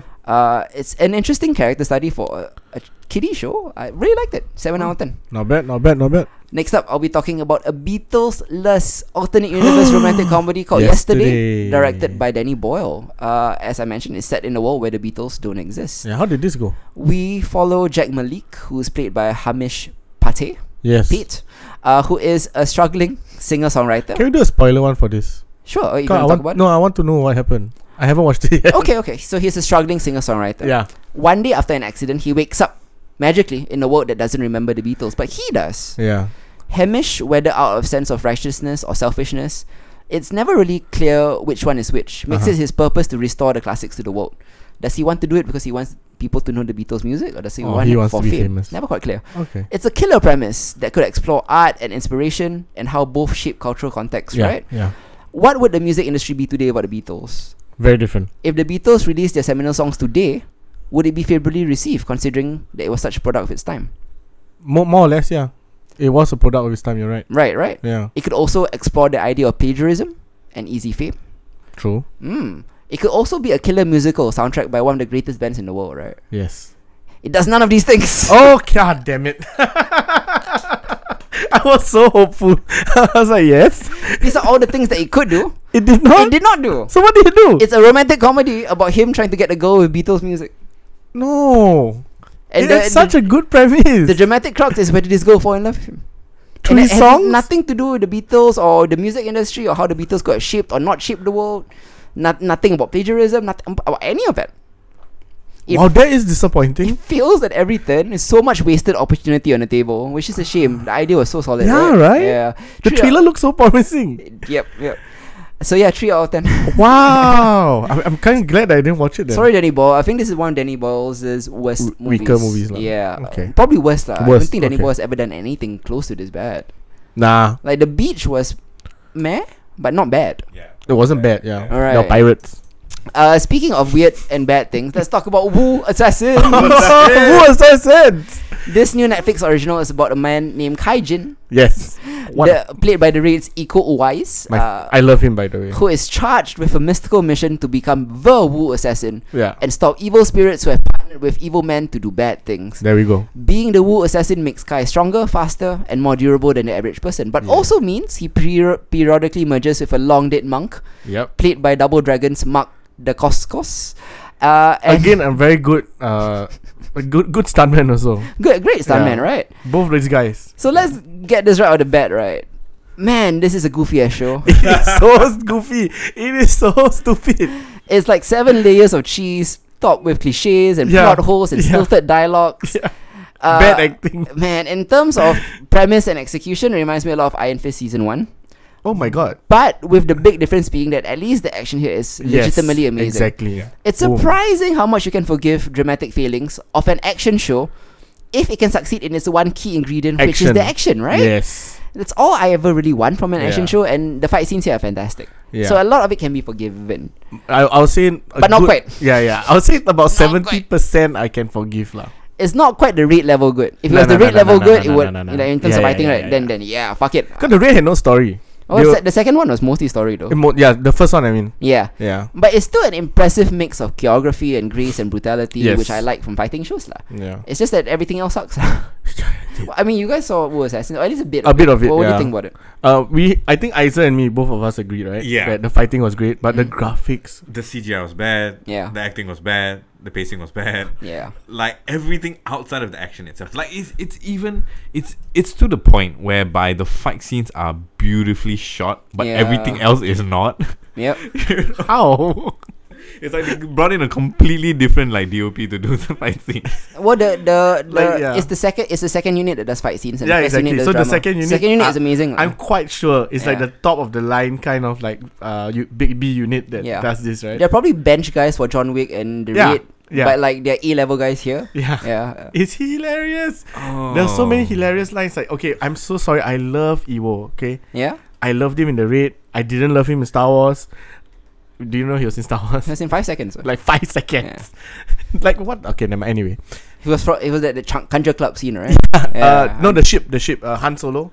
Yeah. Then Conjure Club sent us. Yeah. Correct. Yeah. Yes, that's the one. Yeah. Ugh. Anyway. I remember Star Wars. I must rush right there, but I remember. I know. But god damn it, man. That's it just annoyed. To his lane. Yeah. Just fight lah. Yeah. Just fight. I mean, honestly, which he did lah. He did. All I needed, right, was a premise. Yeah. And lots of fighting. You know, he could have been a silent protagonist. Really? Yeah. Honestly, you could just make him a silent protagonist. For sure. Thank you. Exactly. There we go. And it would be so much better. I mean, I don't hate the guy. I really like him. But god damn, man, that acting, like his lines were so bad. Well, I mean, to be fair, I only made it to like 3.5 episodes. Oh, I made it through one only. Yeah, so like just from that alone. Hey, did you finish it? No, I made it to 5 episodes. Oh, not bad. You did the most among us. Yeah. I'll rate it a 5 out of 10. Really? Because the action saved it lah. Okay, yeah. Okay, like, I mean, it is an action series. Like Fresh is 6 out of 10, right? Yeah. But I don't want to fail it either. Okay. So it's not a super rotten. Because the action is great. I'll give the action about a 7.5 lah. Yeah. But because so it will round off about 5. The show is a 3 out of 10. Action is a 7. Yeah. 5. So 5 lah. You're right. Yeah. Fine. Yeah. Fine. Now, if we could just again, like as you pointed out, right? All we need is the B team to do Iron Fist, and we would still have Iron Fist. Yeah. Yeah. Right. But we have Shang-Chi now, so. That's Sneak attack. Shout out to our Asian boy. Yeah, man. Next up, we'll be talking about the latest addition in the Fast and the Furious franchise. This one is Hard Corner. Quick Hard. This is like one of the rare times, and I'm the only one. Where Hardy will talk about the Fast and Furious spin-off. Yeah. Hobbs and Shaw, a Fast and the Furious story. Yeah. I'm not sure there's actually subtitled that. Fast and Furious presents Hobbs and Shaw. I did the Star Wars thing. Yeah, you did. Yeah. So anyway, just so y'all know, I've been begging them. I've been saying that Hobbs and Shaw is a sci-fi show. And it has a super soldier. Yeah, it's a super soldier with futuristic tech. And a glimpse of what would be a dystopian universe in the future. Right? So anyway, Hobbs and Shaw has one thing that is great. Chemistry between The Rock and Jason Statham. Great tag team. Really great tag team. Great cameos. Spoiler alert. fuck it, I'm going to spoil it Ryan anyway now. Reynolds? Ryan Reynolds making a really long cameos, like 15 minutes, I think. Really? Yeah, because he had a mid credit and he had a whole chunk of dialogue throughout. Yeah, and also Kevin Hart. Yeah, Kevin Hart playing surprising. It's unsurprising. It's unsurprising because of his relationship with The Rock, lah. Yeah.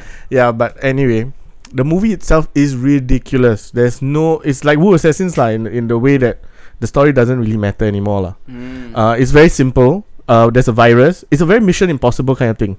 There's a virus. We need to stop the virus from spreading. Yeah, and then this super soldier is trying to reclaim the virus. Right. Yeah, the virus is in a woman, played by my favorite Crown actress, Vanessa Kirby. Vanessa was also Kirby. in Mission Impossible, by the way. Exactly. Yeah. So that's why I love that kind of little things. I do say though, I saw the BTS with Vanessa Kirby's fight Yeah. scenes, and they look really good. They were. Yeah, because Like- like a lot of girls don't get fight scenes in Fast and Furious. But Yeah. she did. I mean, I think Michelle Rodriguez Barely, barely had one with like Ronda Rousey, remember? Right. Yeah. In the hotel. Yeah, that's about it that I can remember. Apart from that, yeah, not much. It's very clear that this is like the Vin Diesel's ugly stepchild lah, of the Fast and Furious. Well, they have problems, right? Yeah, they can't work together lah. Yeah. They had to they had to film like separately lah. Yeah, it's damn weird logistics because they also have a clause in their contracts where they cannot lose fights, which makes it hard to choreograph things for.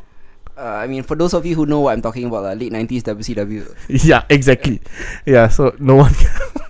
No one hilarious. will know, but if you watch wrestling, you know. But if you're okay, you only watch this movie if you are the fan of The Rock Or or Jason Statham. Jason Statham.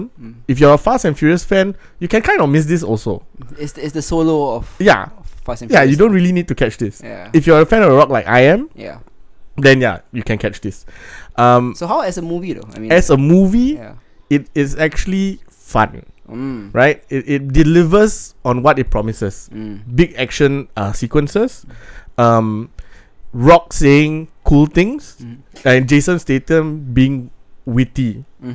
I mean, for Jason Statham standards lah. Yeah. Yeah, with his wine-liners and his rejoinders to The Rock lah.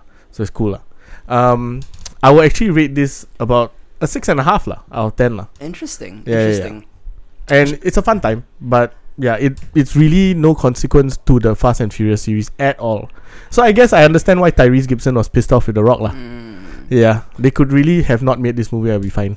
So this was the 10th edition of a street racing franchise. It's no longer a street racing. There is no more street racing. What is street racing in Fast and Furious? No more. I think already. they dropped it about Yeah. Fast 5. But really, on the trajectory that Hobbs and Shaw is going, right? Yeah. The next episode is a dystopian universe because there's No, now. but even in the trajectory of the Fast and Furious movies, because they are fighting super spies. Super spies, They're driving Lamborghinis from plane to plane. Exactly. They're drop kicking torpedoes. Yeah, and they're fighting like this elite underground organization with unlimited resources and These all are that.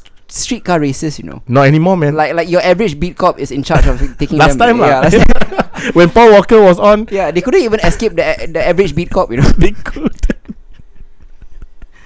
But look how far they've come. Yeah, last time it was just like city detectives, you know, Yeah, on the yeah. case. Or at least detectives are. Yeah, CID, city yeah, detectives CID, are, right? yeah. Like who does like Grand Theft Auto and that sort of thing.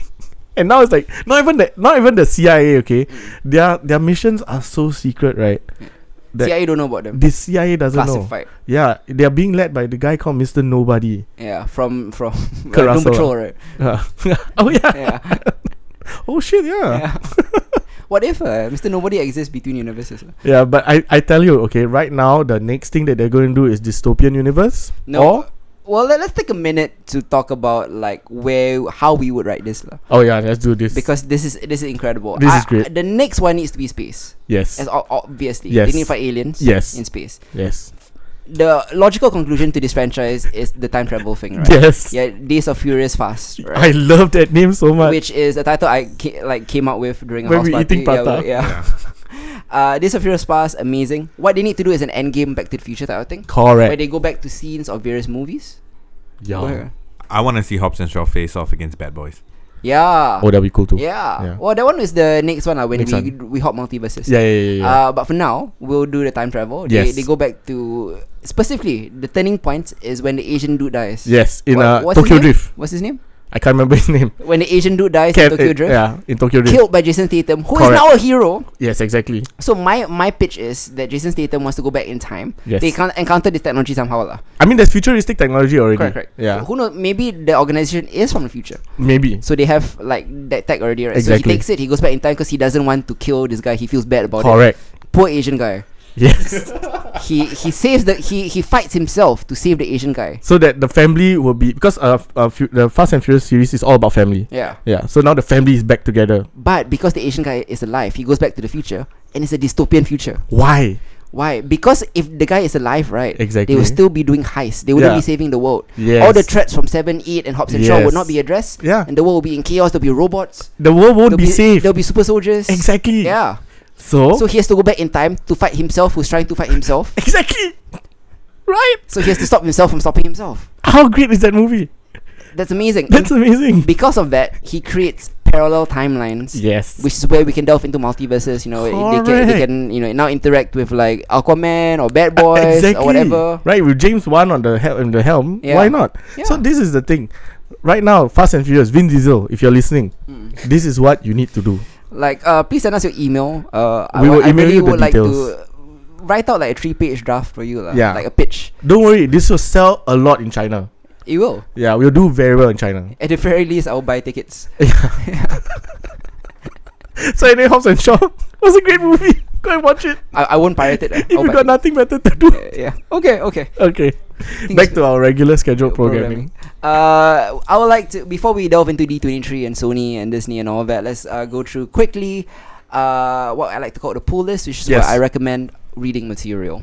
Firstly, I would like to talk about a series that just ended called Paper Girls. It's by Brian K. Vaughan, who is probably my favorite comic book writer of this generation at this moment. Wow. He wrote Why the Last Man, Ex Machina, Runaways, Saga. All are masterpieces. And while Saga continues to be the darling of the comics industry, as it should be, it's great.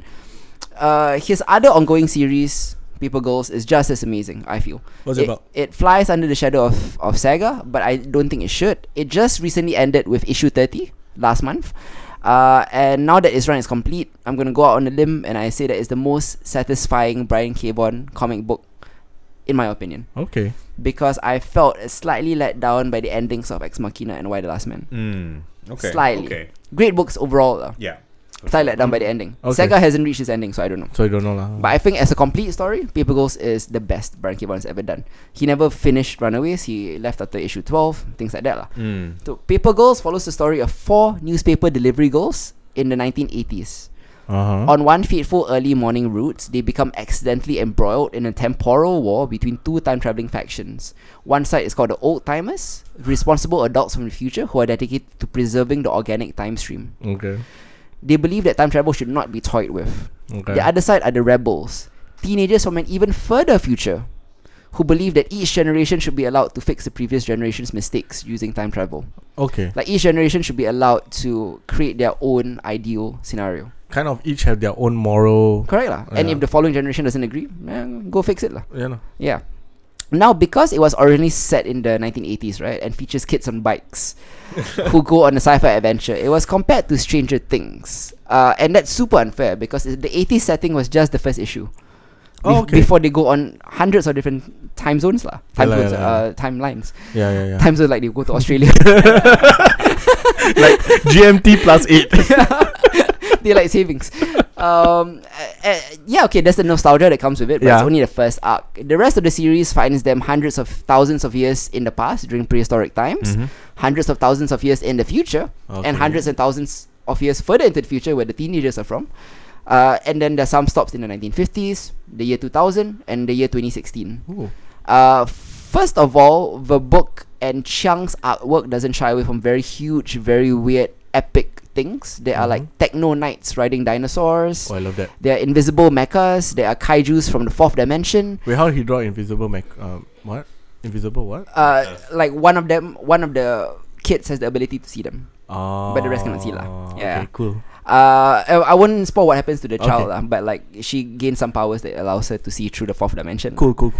In terms of the time travel, Bond keeps it very tightly plotted, introducing clever paradoxes and neat time loops that are not just mind-bending, they're also ironic and tragic and bear a great emotional resonance and significance.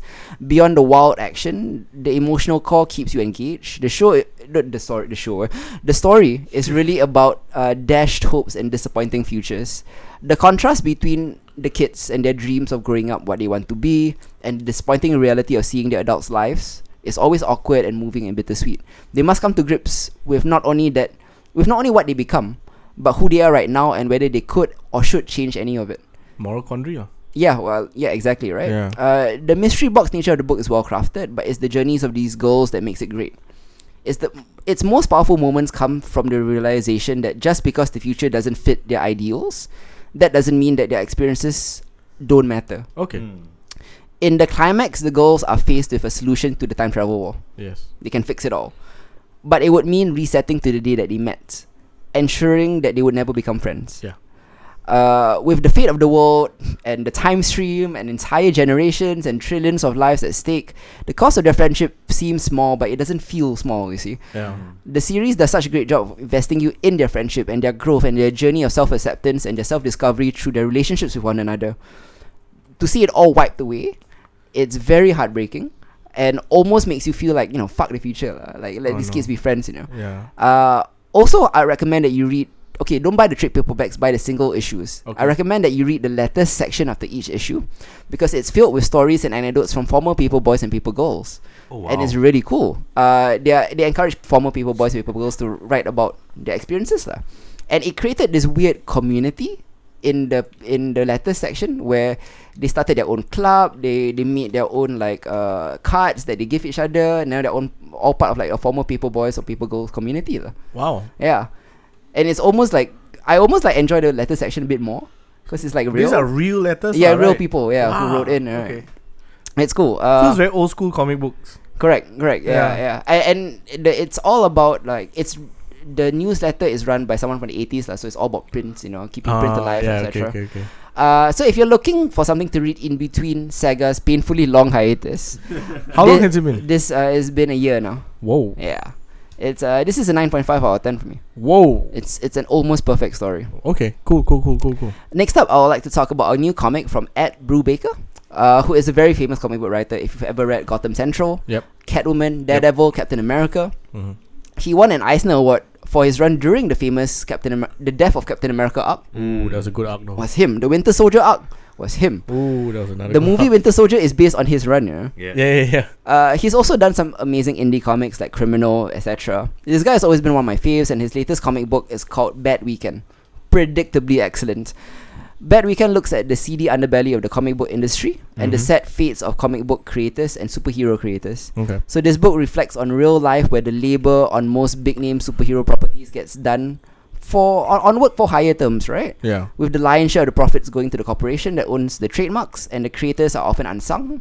They rarely get adequate financial compensation for creating multi-billion-dollar properties. Yeah. You hear all these stories about people All the time. crowdfunding for surgeries and things like Yeah, that. yeah. People created like Deadpool. People created like major comic properties, right? So the story concerns Hal Crane, the main character of Bad Weekend. He's a former comic book creator, hasn't retired gracefully at all. Oh no. He's a grumpy old man who has very uncool interactions with cosplayers and fans. Oh no. In this graphic novel, Hal reunites with his old assistant Jacob, who reluctantly agrees to chaperone him around a late 1990s Comic-Con. The tension between Jacob and Hal is very good. Dialogue-wise, it simmers and it tells you a lot while actually telling very little. Okay. But you get the gist of why they hate each other or why they feel resentful towards each other. And it revolves around Hell's quest to get some payback for stolen art, Yeah. wounded pride at a convention where he's just supposed to be getting a Lifetime Achievement Award. Okay. Being an industry vet, Ed Brubaker has very keen insight into the situation and the characters he populates Bad Weekend with. So it's very realistic depictions about the indignities faced by comic book creators and the shadiness of the corporate machinery that screwed them up. Okay. Yeah. very good story, 7.5 out of 10. That being said, we will be talking about some very major big comic book corporations later. Exactly. Because we are sucked into it anyway. Yeah. Finally, I would like to talk about a short story collection called Someone Who Will Love You in All Your Damaged Glory. It's written by BoJack Horseman creator Raphael Bob Waxberg.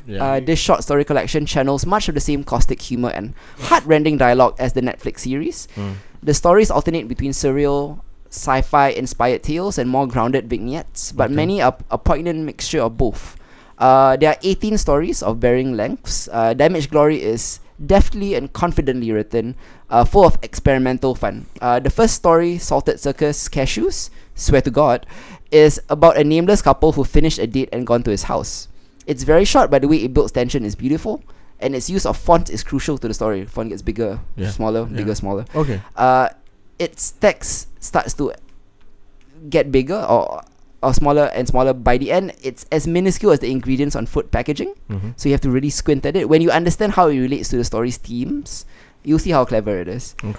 This brief 2-page opener perfectly sets the tone for the collection, as the story, which seems at first like it's about nothing, becomes intense and anxious, an internal monologue about the perils of trust. Trying to not spoil it, but trying to give the gist of it. Many of the stories have the same formal or fantastical gimmick, including one about superheroes whose powers only work when they're drunk, and another about a couple planning a small non-religious wedding who get pressured by friends and family into hosting. Oh my god! Okay, so they have friends and family from alternate universes, and they're forced to do a wedding with alternate universe traditions. It's funny and weird, and more about how you're beholden to tradition than it's about alternate universes. There is one story called Rufus that's entirely told from the point of view of a lovable dog. No, it's not Mr. Peanut Butter. While no two stories here feel similar, there are themes that seem to preoccupy Bob Waxberg, mostly involving emotional vulnerability, the ways in which humans shut themselves off from one another, and that deeply terrifying thing, love, whether romantic or platonic or familial, which is kind of a theme that he does with BoJack Horseman quite a bit. It seems the one thing that he's very obsessed with. Damaged Glory owes a big debt to postmodern irony that permeated like experimental literature for a time, and thankfully it doesn't dwell in cynicism, because it's actually quite hopeful, which is surprising.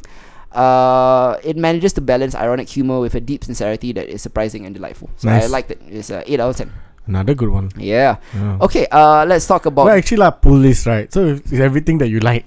That's true. Yeah. Recommendations. Yeah. Next up, before we get into D23, right? Let's talk about the Marvel Sony divorce. Well, despite having, if you don't know, background, despite having appeared in some of the most recent MCU titles, Sony and Disney are disputing over producer credits and character licenses that will leave Spider-Man out of the MCU family and Kevin Feige's creative control indefinitely. Exactly. Despite Spider-Man Far From Home and the Avengers Endgame being huge box office champions for both parties, right? The future looks very grim for Spider-Man. According to Deadline, this dispute is actually it's between Sony and Disney, not Sony and Marvel. This parent company. Correct. Marvel Studios' Kevin Feige enjoys a good friendship with Sony chief Amy Pascal. Yes. They're good friends. The story is about Disney squabbling for more money. And Sony, rightfully or not rightfully, depending on your point of view, wanting to retain as much control as possible. But essentially the deal is that Disney wants money and a lot more money. So what happened is Disney asked future Spider-Man films to be a 50-50 co-financing agreement between the studios. And that's where the discussion ended, because their current agreement is 5%. Yep. 5 to 95. 5 to 50. 5 to 50. Yeah. So it's a 10 times increase. You don't ask for a raise like that, lah. People are going to balk. Yeah. I mean, it might be a negotiating tactic. Of course. You go for the high ballpark first, and then but it's negotiating done in public, and it's getting very ugly, because when you get fanboys involved, you get death threats, you get picketing, you get protests, DOS and attacks pickets, and all that. Shit like that, right? So I feel Disney is in the wrong here. In a little way, because they are not the underdog. Correct. You know what I mean? Correct. So I have 3 questions I want to ask you. Whose side are you on? Number 1, what does the future life of Spider-Man live action films, considering so much of its foundation lies in the MCU? Finally, do you foresee this dispute being settled? Oh no. Honestly, I think for everyone's sake, right? I mean, Disney, Sony, and the fans. I feel that they will settle it eventually. Right? There's no way that they will let something this freaking good go to waste. I mean, Sony, come on. Let's look at your track record lah. Spider-Man Enter the Spider-Verse though. I mean, yeah, but that's 1 in 6. 1 in 6 are correct. Spider-Man 2 was great. Spider-Man 2 was great. Yeah. Spider-Man 1 was alright. Yeah. Spider-Man 3 was weird. Amazing Spider-Man 1 and 2 was that happened. Yeah. Venom. Yeah. That happened too. Venom made a lot of money though. It did. Yeah. Yeah, but I have no idea why also. It made more money than Justice League, right? Yeah. Right? Yeah. Everything made more money than Justice League. Justice League, Shazam combined. Cannot beat Venom. Yeah. Yeah. And so I feel that Sony kind of have a little bit more moral high ground in this argument.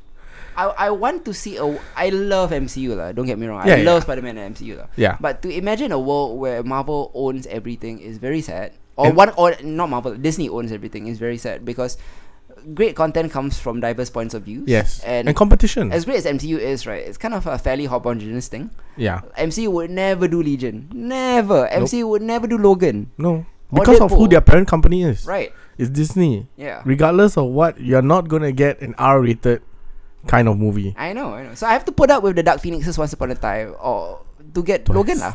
Yeah. Yeah, twice lah. Twice in my lifetime. Yeah.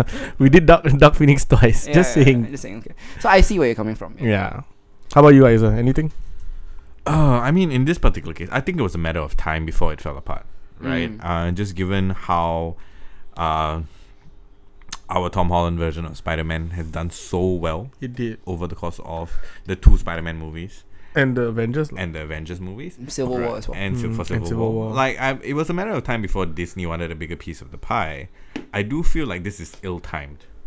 I do feel like maybe the 3rd movie should have been the point in which you start negotiating. And therefore, you would have... you give the fans what they want. And after 3 movies, which was the agreed-upon deal, right? Yeah. Right? Then you can take it renegotiate again because there's a chance that the 3rd Spider-Man movie will definitely surpass. I mean, definitely they can even negotiate for a higher price, 20%, 30%, 15 something lah. But like to jump from 5 to 50 is a bit ridiculous lah. Yeah, for sure. Yeah. I mean, I know, and I understand that Sony is coming off a high, right, with Spider-Verse.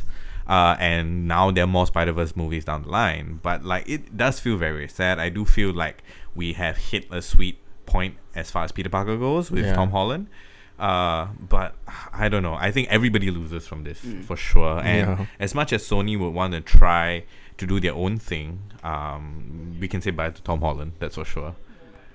For now. Yeah, for now. They could continue doing Spider-Man movies, just not related to the MCU. Yeah, which is kind of sad.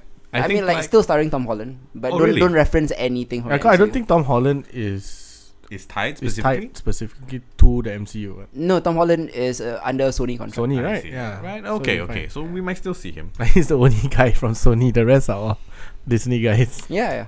I am not so hopeful that they will be able to arbitrate this. Yeah. But don't you kind of want to see Tom Holland and Tom Hardy in the same film? Okay, fuck. That's just me. My bet is that Disney is going to greenlight Miles. Sure, but Disney doesn't own Miles either. Yeah. Miles is still considered Spider-Man property. Yeah. Because that's how they got to do Enter the Spider-Verse. Yeah, no. And Spider-Gwen. Anything Spider lah. Spider in front is Sony. And by extension, Vulture, Carnage, all the villains, Anme. Yeah.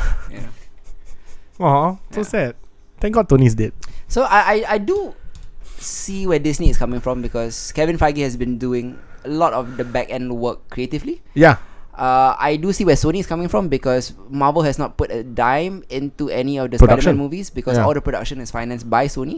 So why should 50% of profits go to Marvel? But I also think that Marvel deserves a bit more than 5%. Yeah. I mean, the 5% is pure profit lah. Pure profit lah. Yeah. And they get all merchandising rights. Exactly. Including toys and stuff like that. Right? Yeah. So figure it out lah. 10%, 15% or whatever. Y'all are huge corporations. This is not going to destroy your bottom line. So okay, that's the thing. I think if it goes 50-50 to Disney, Sony it will destroy Sony. For Sony and Sony has one money-making franchise. This is it. Yeah. They have nothing else. Sony Pictures, I don't want Sony Pictures to go the way of Fox. No, don't. Yeah. We need someone who competes. Yeah. Yeah. Like once in a while, I want someone to like punch Disney in the nose a bit. A bit Which lah. they did Yeah. with Spider-Verse. Yeah, correct. That's why it's so disappointing when things like, the DCEU, right, just craps everywhere. That one's their own problem. Yeah, I know. Yeah. They can't get out their way of themselves. Exactly. So the question is, can Disney buy Sony? Sure, of course. Disney can if buy they want everyone. to. The only thing Disney can't buy is Amazon because Amazon is It's richer. bigger than them. Yeah. But what there will be a Disney Amazon conglomerate in the future. Yeah, it's They quite will, scary. they will overlord us from space. It is quite scary, right? Yeah. Yeah. It's I don't know, it's sad lah. It's that I want Spider-Man back in the MCU, but I also want an equitable, reasonable solution for both of them. When Right now, like, it just feels irresponsible and just Yeah. one-sided. the only thing that is everyone can agree of is that creatively this is the worst decision lah. Yes. Yeah, but financially there's a lot of ways to look at it. Yeah. Yeah. Yeah. So I mean, Sony needs Spider-Man. Mm-hmm. Really needs Spider-Man and Yeah. all the ancillary properties. Because What other things do Sony have? I really don't know. No. nothing. Right? They Yeah. really don't have anything that's making a profit. Yeah, that's They what have I a lot of things, but they're not making a profit at the moment. So Spider-Man, they need it. If not, they're gonna go under. I Okay. firmly believe it. If they lose 50% of their profits from Spider-Man, they're done, man. Because Spider-Man made $1 billion plus, right? Correct. Yeah. Which Marvel only got 5% from. That's where they were like, oh, maybe we should Maybe we get should more. get more. Right. Mm. Then like take up the production cost also lah. Correct. Yeah. So that was my Yeah. solution for it anyway lah. But Sony unquestionably needs Spider-Man. Yeah. Disney does not need Spider-Man, Nope. which leads me into D23, which Yeah. shows off all the properties that they have. Yeah. So many. If you thought like Comics Con had a lot of things that Marvel did, Nope. So no. many. So let's talk about it one by one. First of all, Sure. new show announcements Yes. in terms of Ms. Marvel, Yeah. a live action Kamala Khan Kamala show. Khan, We also have a live action Moon Knight show. which is going Very to be psyched. fun. Yeah. She-Hulk, Which is going to be about law, Ellie McBeal law drama with superheroes. legal drama, Yeah, and I think and not like the Matt Murdock kind. Right, yeah, where he treats lawyering like a hobby. He doesn't show up to court, doesn't even show up to the office half the time. Forgot he had a job. Like Foggy Nelson is just there, like carrying all the weight. And it's Yeah. what's supposed to be a partnership. Exactly. She-Hulk is a real lawyer Yes. with real cases, Yes. tackling superhuman law Yeah. specifically. I think it'll be interesting.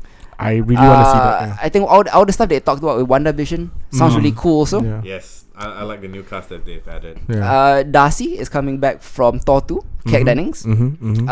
The Asian FBI agent from Ant-Man 2. Whoever Randall Park. Randall Park. Randall Park. Yeah, is coming back. Don't know why. But Why not? Why Randall not? Park's big shit now, man. He is big shit. Yeah. I do have to say. Sharon Carter will be back in Falcon and Winter Soldier as well. That one makes a bit more sense. lah. Okay. But WandaVision is the one I'm most interested in because it feels the footage description Yeah. describes it as like half Dick Van Dyke show from the 50s with like campy laugh track and everything. Ooh. Nuclear family kind of stuff. Okay. Which obviously kind of draws upon Tom King's vision as Yeah, well. yeah. And half superhero spectacle, multiverse, Legion trippiness kind of Let's thing. go. Yeah, so this feels interesting. Yeah. Will we see Viv? I mean, maybe. Nuclear Maybe. family, what? Yeah. Viv and the mom, I can't remember their names really. I mean, in this case, Starts Wanda with V, will be right? the mom. Oh yeah, Wanda will be the mom. Yeah, because it's not Vision that's creating. Yeah, it's Wanda. I wouldn't mind seeing Viv Mm-hmm. and then pushing it off to Hulu to be in Runaways. Yeah, that would be fascinating. Because I mean, she's a member of Runaways as well. Right? Eventually Yeah. lah. Yeah. Because I Now think she's a member of Champions, right? Yeah, Yes. but it'll be a while Right. before they. Yeah, that's why. Young Avengers also. Young Avengers also. Yeah, because she's an incredibly popular character. Surprisingly, Yeah, after yeah, Tom yeah. King's run. I Yes. didn't think that she would survive that long. Viv actually originated from Runaways, and then Tom King made her famous. lah. Yeah. Lots of other stuff as well. Moon Girl and Devil Dinosaur is getting a Disney Channel I am animated so show. happy. Excited. It's such a fun comic book. Kit Harington has joined the MCU in the Eternals. Let's go. I wonder who will play. One of the Eternals? A lot of people were speculating. This is a bit mean lah. A lot of people Okay, were go. speculating before the Eternals thing. Yeah. A bit mean that he was gonna be Wolverine because of his height. Oh no. I mean, clearly not lah. But people No. were just like short. Black Panther's coming back in 2022. 3 years from now. That's a long time, bro. Black Panther 2. But I mean, 3 years is a long time. But It I mean, is. think of all the things that they have in between lah. Yeah. We got time. So like of all the D23 MCU news, Mhm. what has you the most excited? And what? MCU? Yeah. Ooh, MCU would be things like what I talked about already lah. Okay. WandaVision is really exciting for me. But I feel I like all the little like Randall Park coming back. All right. You know, all these cat Dennings and little all that, yeah. like Meow meow. meow meow. Yeah. I'm looking forward to it lah. Phase 4 and 5 lah. Should be fun. What about you, Isa? I feel like Moon Knight might be like up your alley. Yeah, I fucking love Moon Knight. I'm very, very curious as to how they're gonna go about it. Yeah. I would love for it to be was it Bendis that did the mental health arc? Moon Knight, yeah. Yeah, so I would be super interested if they did a series about Moon Knight and his mental health struggles. Bendis does all the street level stuff. Moon Knight is also a rich guy, right? No. Sort of. Well, One of his personalities is a rich It's guy. a rich guy, Yeah, right? so A Bruce Wayne type. A Bruce Wayne type. Yeah, I'm super interested to see who's going to be attached to that project, right? Like, I feel that that opens up. Yeah, with the Egyptian mythos and all that stuff. Yeah, I mean, if Holly is free, you know, like That's cool. Yeah. Oh yeah. Yeah, it right? makes perfect sense. It makes perfect sense for Holly to do Exactly. Bendis' arc. Right. For Moon Knight, and I would love to see that. I'm excited to see who's going to do it. Actually, Holly WandaVision will be great too. Yeah. Yeah. I mean, Kamala Khan, I'm also looking forward to that lah. That one more because it's of its social political context. I mean, The Miss Marvel comics has been great lah. great, Yeah, G. Willow Wilson is a Muslim woman Mhm. who can identify with this lead character Mhm. in a very, very real way, like Yeah. how she copes with a conservative Pakistani family and her more modern millennial anxieties, and Yeah. also superheroics on the side, Yeah. things like that. Like, it's very relevant today. It almost feels like it could be like a superhero Rami if you've ever seen a Hulu Oh show. no! Wow, Yeah. you're right. Superhero Rami. Right. Yeah. I think casting will be key as well for that one. Yeah. Because she might actually fill the Peter Parker hole in MCU Oh no, you're right. as the teen hero. Yeah. Yeah, that's relatable. I mean, she was written as the new Peter Parker anyway, lah. Yeah. Finally, what I'm most excited by actually, right? Yes. Despite all that, is the What If series, the animated one. Oh yeah, I saw that one also. So there is imagery of Steve Rogers manning some kind of old school Mark 1 Iron Man suit. Yeah. There is imagery of Peggy Carter as Captain Britain. Yes. Like there is an image of Winter Soldier fighting Captain America zombie. So I think it's Marvel zombies. Why not? They might do, yeah. Yeah, Like what like- if like Thanos snaps his fingers and they're all zombies? Something like Stan's finger, they're all apes. yeah. Marvel apes. Remember Marvel that? apes. Yeah. So as a half-hour animated show, I think you can do a lot. Yeah. And now that they're back with Fox is under the banner, you know, you can put in your Wolverines and your X-Men characters into the mix also. I mean, like, how many great what ifs have we So gotten from many. Wolverine? Yeah. Wolverine kills the Marvel universe. Oh, indeed, man. Yeah. Indeed. Okay, let's talk about Star Wars. Oh yeah. Okay. Controversial statement. Go ahead. When was the last time you were legitimately excited watching a Star Wars trailer? Force Awakens. Yeah, right. Yeah, Yes, right. Years ago, Force Awakens. The Mandalorian made me a Star Wars fan again. Man. Right. Right. Like I was all like, oh, I'm in the midst of a huge Star Trek binge, but like the Mandalorian, right? Yeah. Blew my mind, like that. Can I trailer. say that? Yeah. I know this sounds like I'm contradicting myself because I said that Disney will never do something R-rated, right? Yeah. But you know that door scene? Oh, yes. No, he shot the guy Yeah, and then yeah. pull in and then the door closes and he Yeah. snaps in half, right? Why would anyone ever design a door like that? It Well, makes but whatever. Like, Whatever. it's cool. It's cool. Yeah. I So was just thinking about like, why would you put that door in your house? exactly. So Lando is coming back. We see him, a glimpse of him. Yeah. We do not know who this bounty hunt, which Mandalorian this guy is. Yes. I would like him to be like you pitch, like Drive, Silence. Silent, right? Yeah. Silent protagonist. Because he doesn't say a single thing in this entire trailer. Yeah. I love the assassin droid. Yes. Right? It's like finally they got it right in the games, they got it right in the comics. Finally, they're doing justice on live action. Yeah. Because he's not just a clunky robot back in like Star Wars, the original. Right. Yeah, so that's great. But yes, the trailer was beautifully done, right? It's like it's a movie quality kind of trailer, right? And with the guys, like twitchy fingers clutching Ooh, guns, that like Western very kind of very feel. Western kind of feel. Yeah. the Spaghetti Western kind quick of draw feel. Yeah, in the yeah. bar. It's a Wild West story, lah. Yeah, I mean, and that's what the Mandalorian should be, lah. Yes, You know, for sure. he's a bounty hunter. You cannot get any more Western than that. I mean, you got Gustavo Fring in there. Yeah. Do you think that the plane looked a bit like Serenity? Yeah. I thought it was Serenity at first. It's like a throwback, right? Yeah. It's like a callback. Yeah, like Nathan Fillion will come out, right? Gustavo Fring was in Yes. there. Oh, fuck, what's his name? Giancarlo Esposito. Yes. I shouldn't call him Gustavo Fring. Carl Weathers is in there. Yes. I don't know as what, but he looks cool.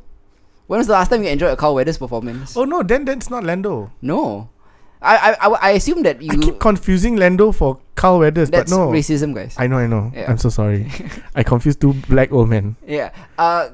Carl Weathers, I don't know who is. I thought you had some sort of backstage news that I hadn't heard. Oh, no. that Lando was in it. I So thought that the accepted Carl it at Weathers face character value. was Lando. Sorry, Okay. my bad. My racism. Okay, I accepted it at face value because I thought you read something. No. Okay. So that's Carl Weathers. Yeah, who that's plays Carl Apollo Weathers. Creed. If you, Yeah, if you don't know I know.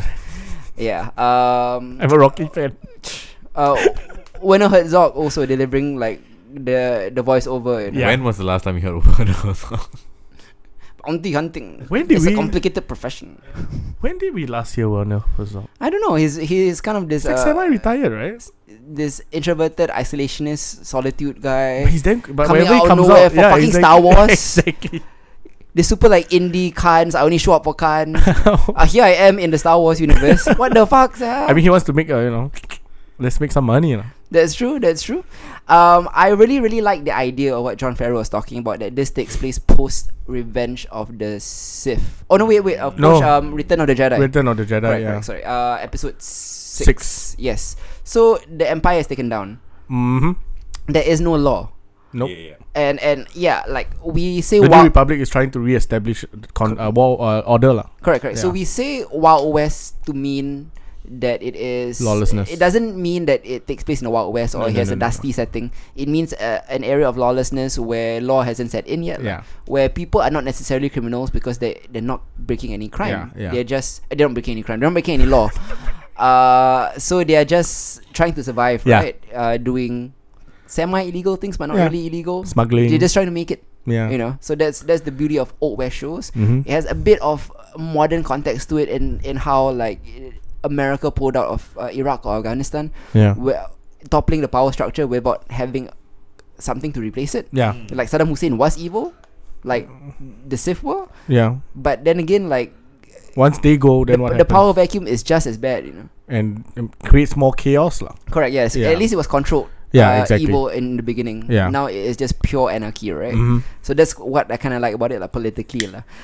Also, they announced Clone Wars coming back next year in February 2020. I mean, we already knew that, and now we just have a more confirmed date lah. Season 7. Last and final.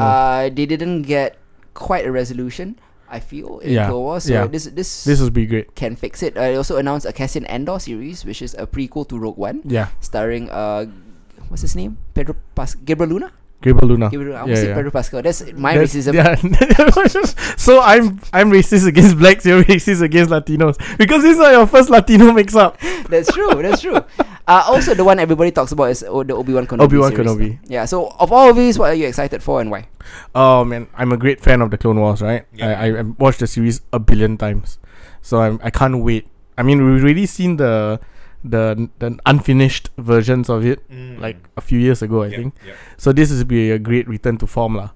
To finally see where, because it explores more into the clone trooper psyche.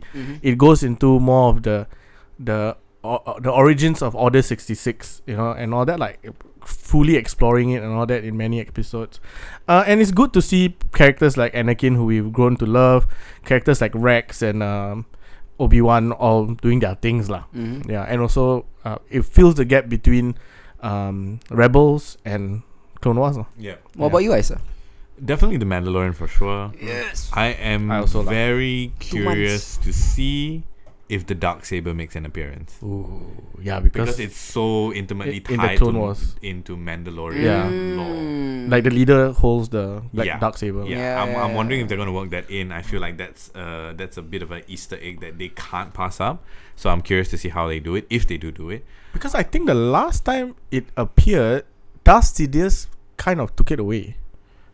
After he killed, it away? I think after he killed off Maul, not killed off, but tortured Maul and killed off that other Sith. Yeah, so Maul's it apprentice. might be. So I'm curious to see Yeah. that, right? Because like I do feel like we've lost a bit of that artifact worship that we've had for so long, right?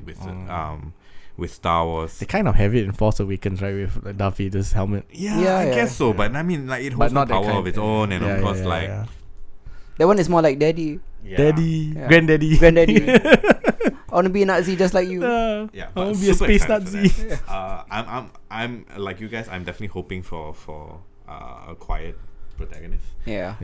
I kind of like watching the trailer. Actually, reminded me of the Dread movie. Yeah. Carl Urban Like Carl talked a Urban. bit, but yeah, you're right. Mostly silent Mostly protagonist. silent protagonist. Yeah. I really love that movie. Yeah. Like Sylvester Stallone's problem was he talked too much. And he didn't wear the helmet. he didn't. Yeah. He kept taking off his helmet. Yeah. You need to know it's me, guys. Yeah, it's me, Sylvester. Not that his accent would have given it away, but sure. Over under, right? Mandalorian is better than episode 9. I would say better lah. Yeah, Over. even with J.J. Abrams back at the helm and all of that. What we saw what he did with Force Awakens. It is, I mean, different lah. He's ending the trilogy now. Yeah. Ending the Skywalker saga. Is the end of it. Yeah. No. Thank God. I'm just Thank curious. God, right? That's what I'm thinking. Yeah. The Mandalorian had nothing to do with Star Wars. Yes, Exactly. And nothing to do with the Skywalker. I mean, like, yeah, lah, which is basically Star Wars lah. Yeah. Had nothing to do with the first family of Star Wars. Yeah. So Star Wars to me, right? The reason it's operatically dark thematically. Here and there. It never felt like real world dark lah. Yeah. Not until Rogue One at least.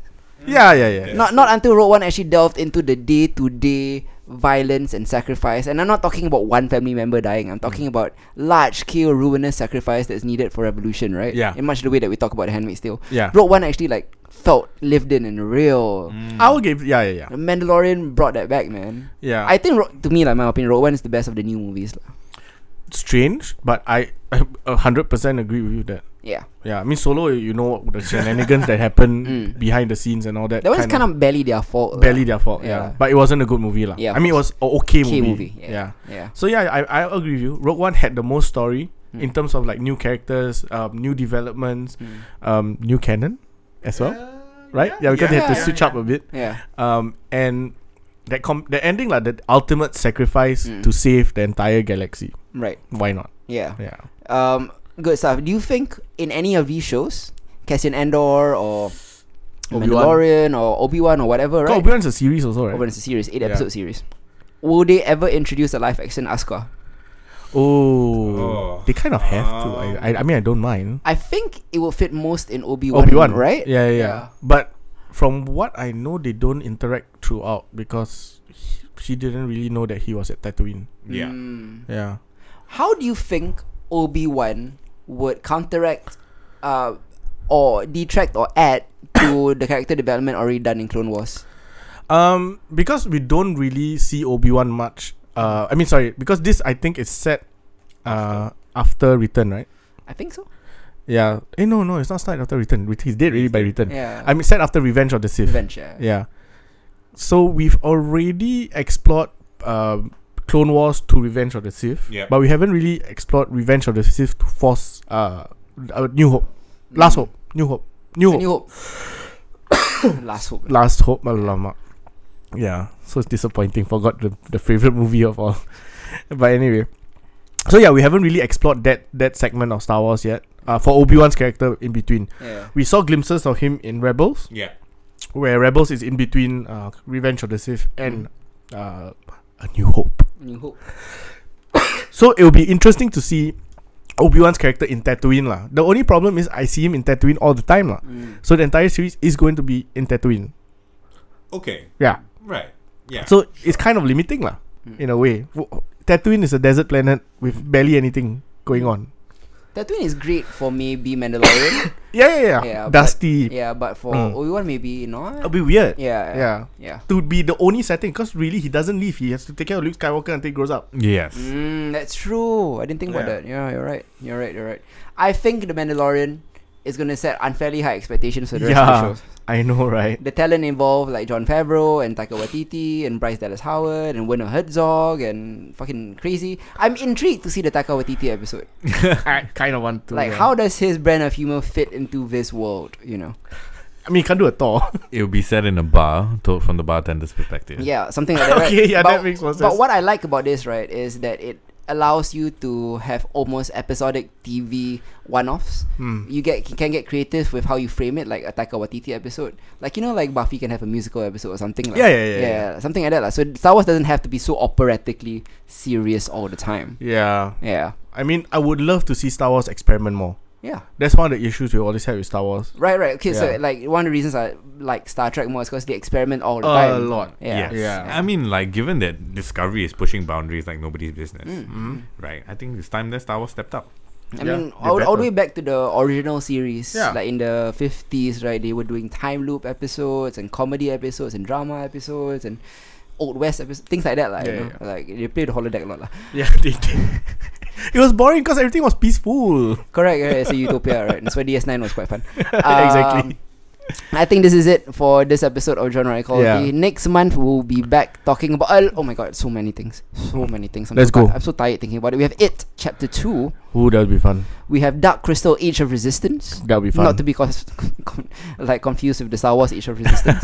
You know, they rebranded the various eras. One is Age of Resistance, right? Yeah. I will be talking about, speaking of BoJack Horseman's creator, Raphael Bob Waxberg, his new show Undone, premiering on Amazon next month, called Undone. It's a rotoscoped animation thing starring Alita Battle Angel and Saul Goodman. I like how you don't know her name. Rosa Salazar. There we go. Rosa Salazar. See? Racist. Rosa Salazar. Racist. Rosa Salazar and Bob Odenkirk. Yes. Not Saul Goodman. Also, Brad Pitt has a very brooding sci-fi show. Yes. Movie called Ad Astra. With what's his name? Tommy Lee Jones, right? Tommy Lee Jones. Yeah. Really good. Actually. Yeah. Also, the writer-director of Your Name coming out with a new anime movie called Weathering with You, which has done exceptionally well so far in the box office. Correct. Nice. Me and Isa will be talking about Steven Universe, the movie. Looking forward to that. I might join you on that though. Oh, nice. Are you catching up on Steven Universe? Okay, nice. Cool. Yeah. Also, Carol and Tuesday wraps up. We'll be talking about singer-songwriters on Mars. Once again. Also, I'll be talking about briefly Young Justice Outsiders. I like it, but there's nothing much to add. Beyond our first review that we done already. So I think it's gonna be quick hits. Okay.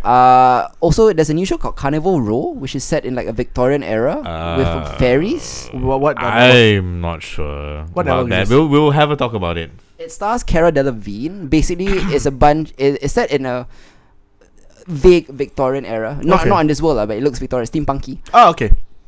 And there are a bunch of mythical races like trolls. I mean, I've been pining for a good steampunky kind of. And like gnomes and fairies, right? But the problem is the humans have wiped out all their natural land and habitat. So they all have to live together in this giant melting pot city that evokes 1800s London. And it's a story about how basically bigotry and racism. Okay, so we kind of have seen that before. But also it stars Cara Delevingne. Which hasn't given me a lot of confidence. Yeah, which is the first thing. It's like, the acting can't be great then. Yeah, I mean, I love her, but who's the rest of the supporting cast? Orlando Bloom is in it. Is the opposite love interest. Okay. Yeah, so he's a detective. Because you have to have the detective. No shit. She is the star-crossed lover related to the victim. So that's the story. And for the poll list, I'll be talking about a comic book called Die, which is actually about a bunch of RPG players who are sucked into the game and are traumatized and really fucked up by it. It's like the anti-Jumanji. Let's go. Yeah. This has been This has been hits. This is me lah. This has been it for Genre Equality. I'm Hitzer. I'm Hadi. I'm Isa. Goodbye, guys. Thanks, guys.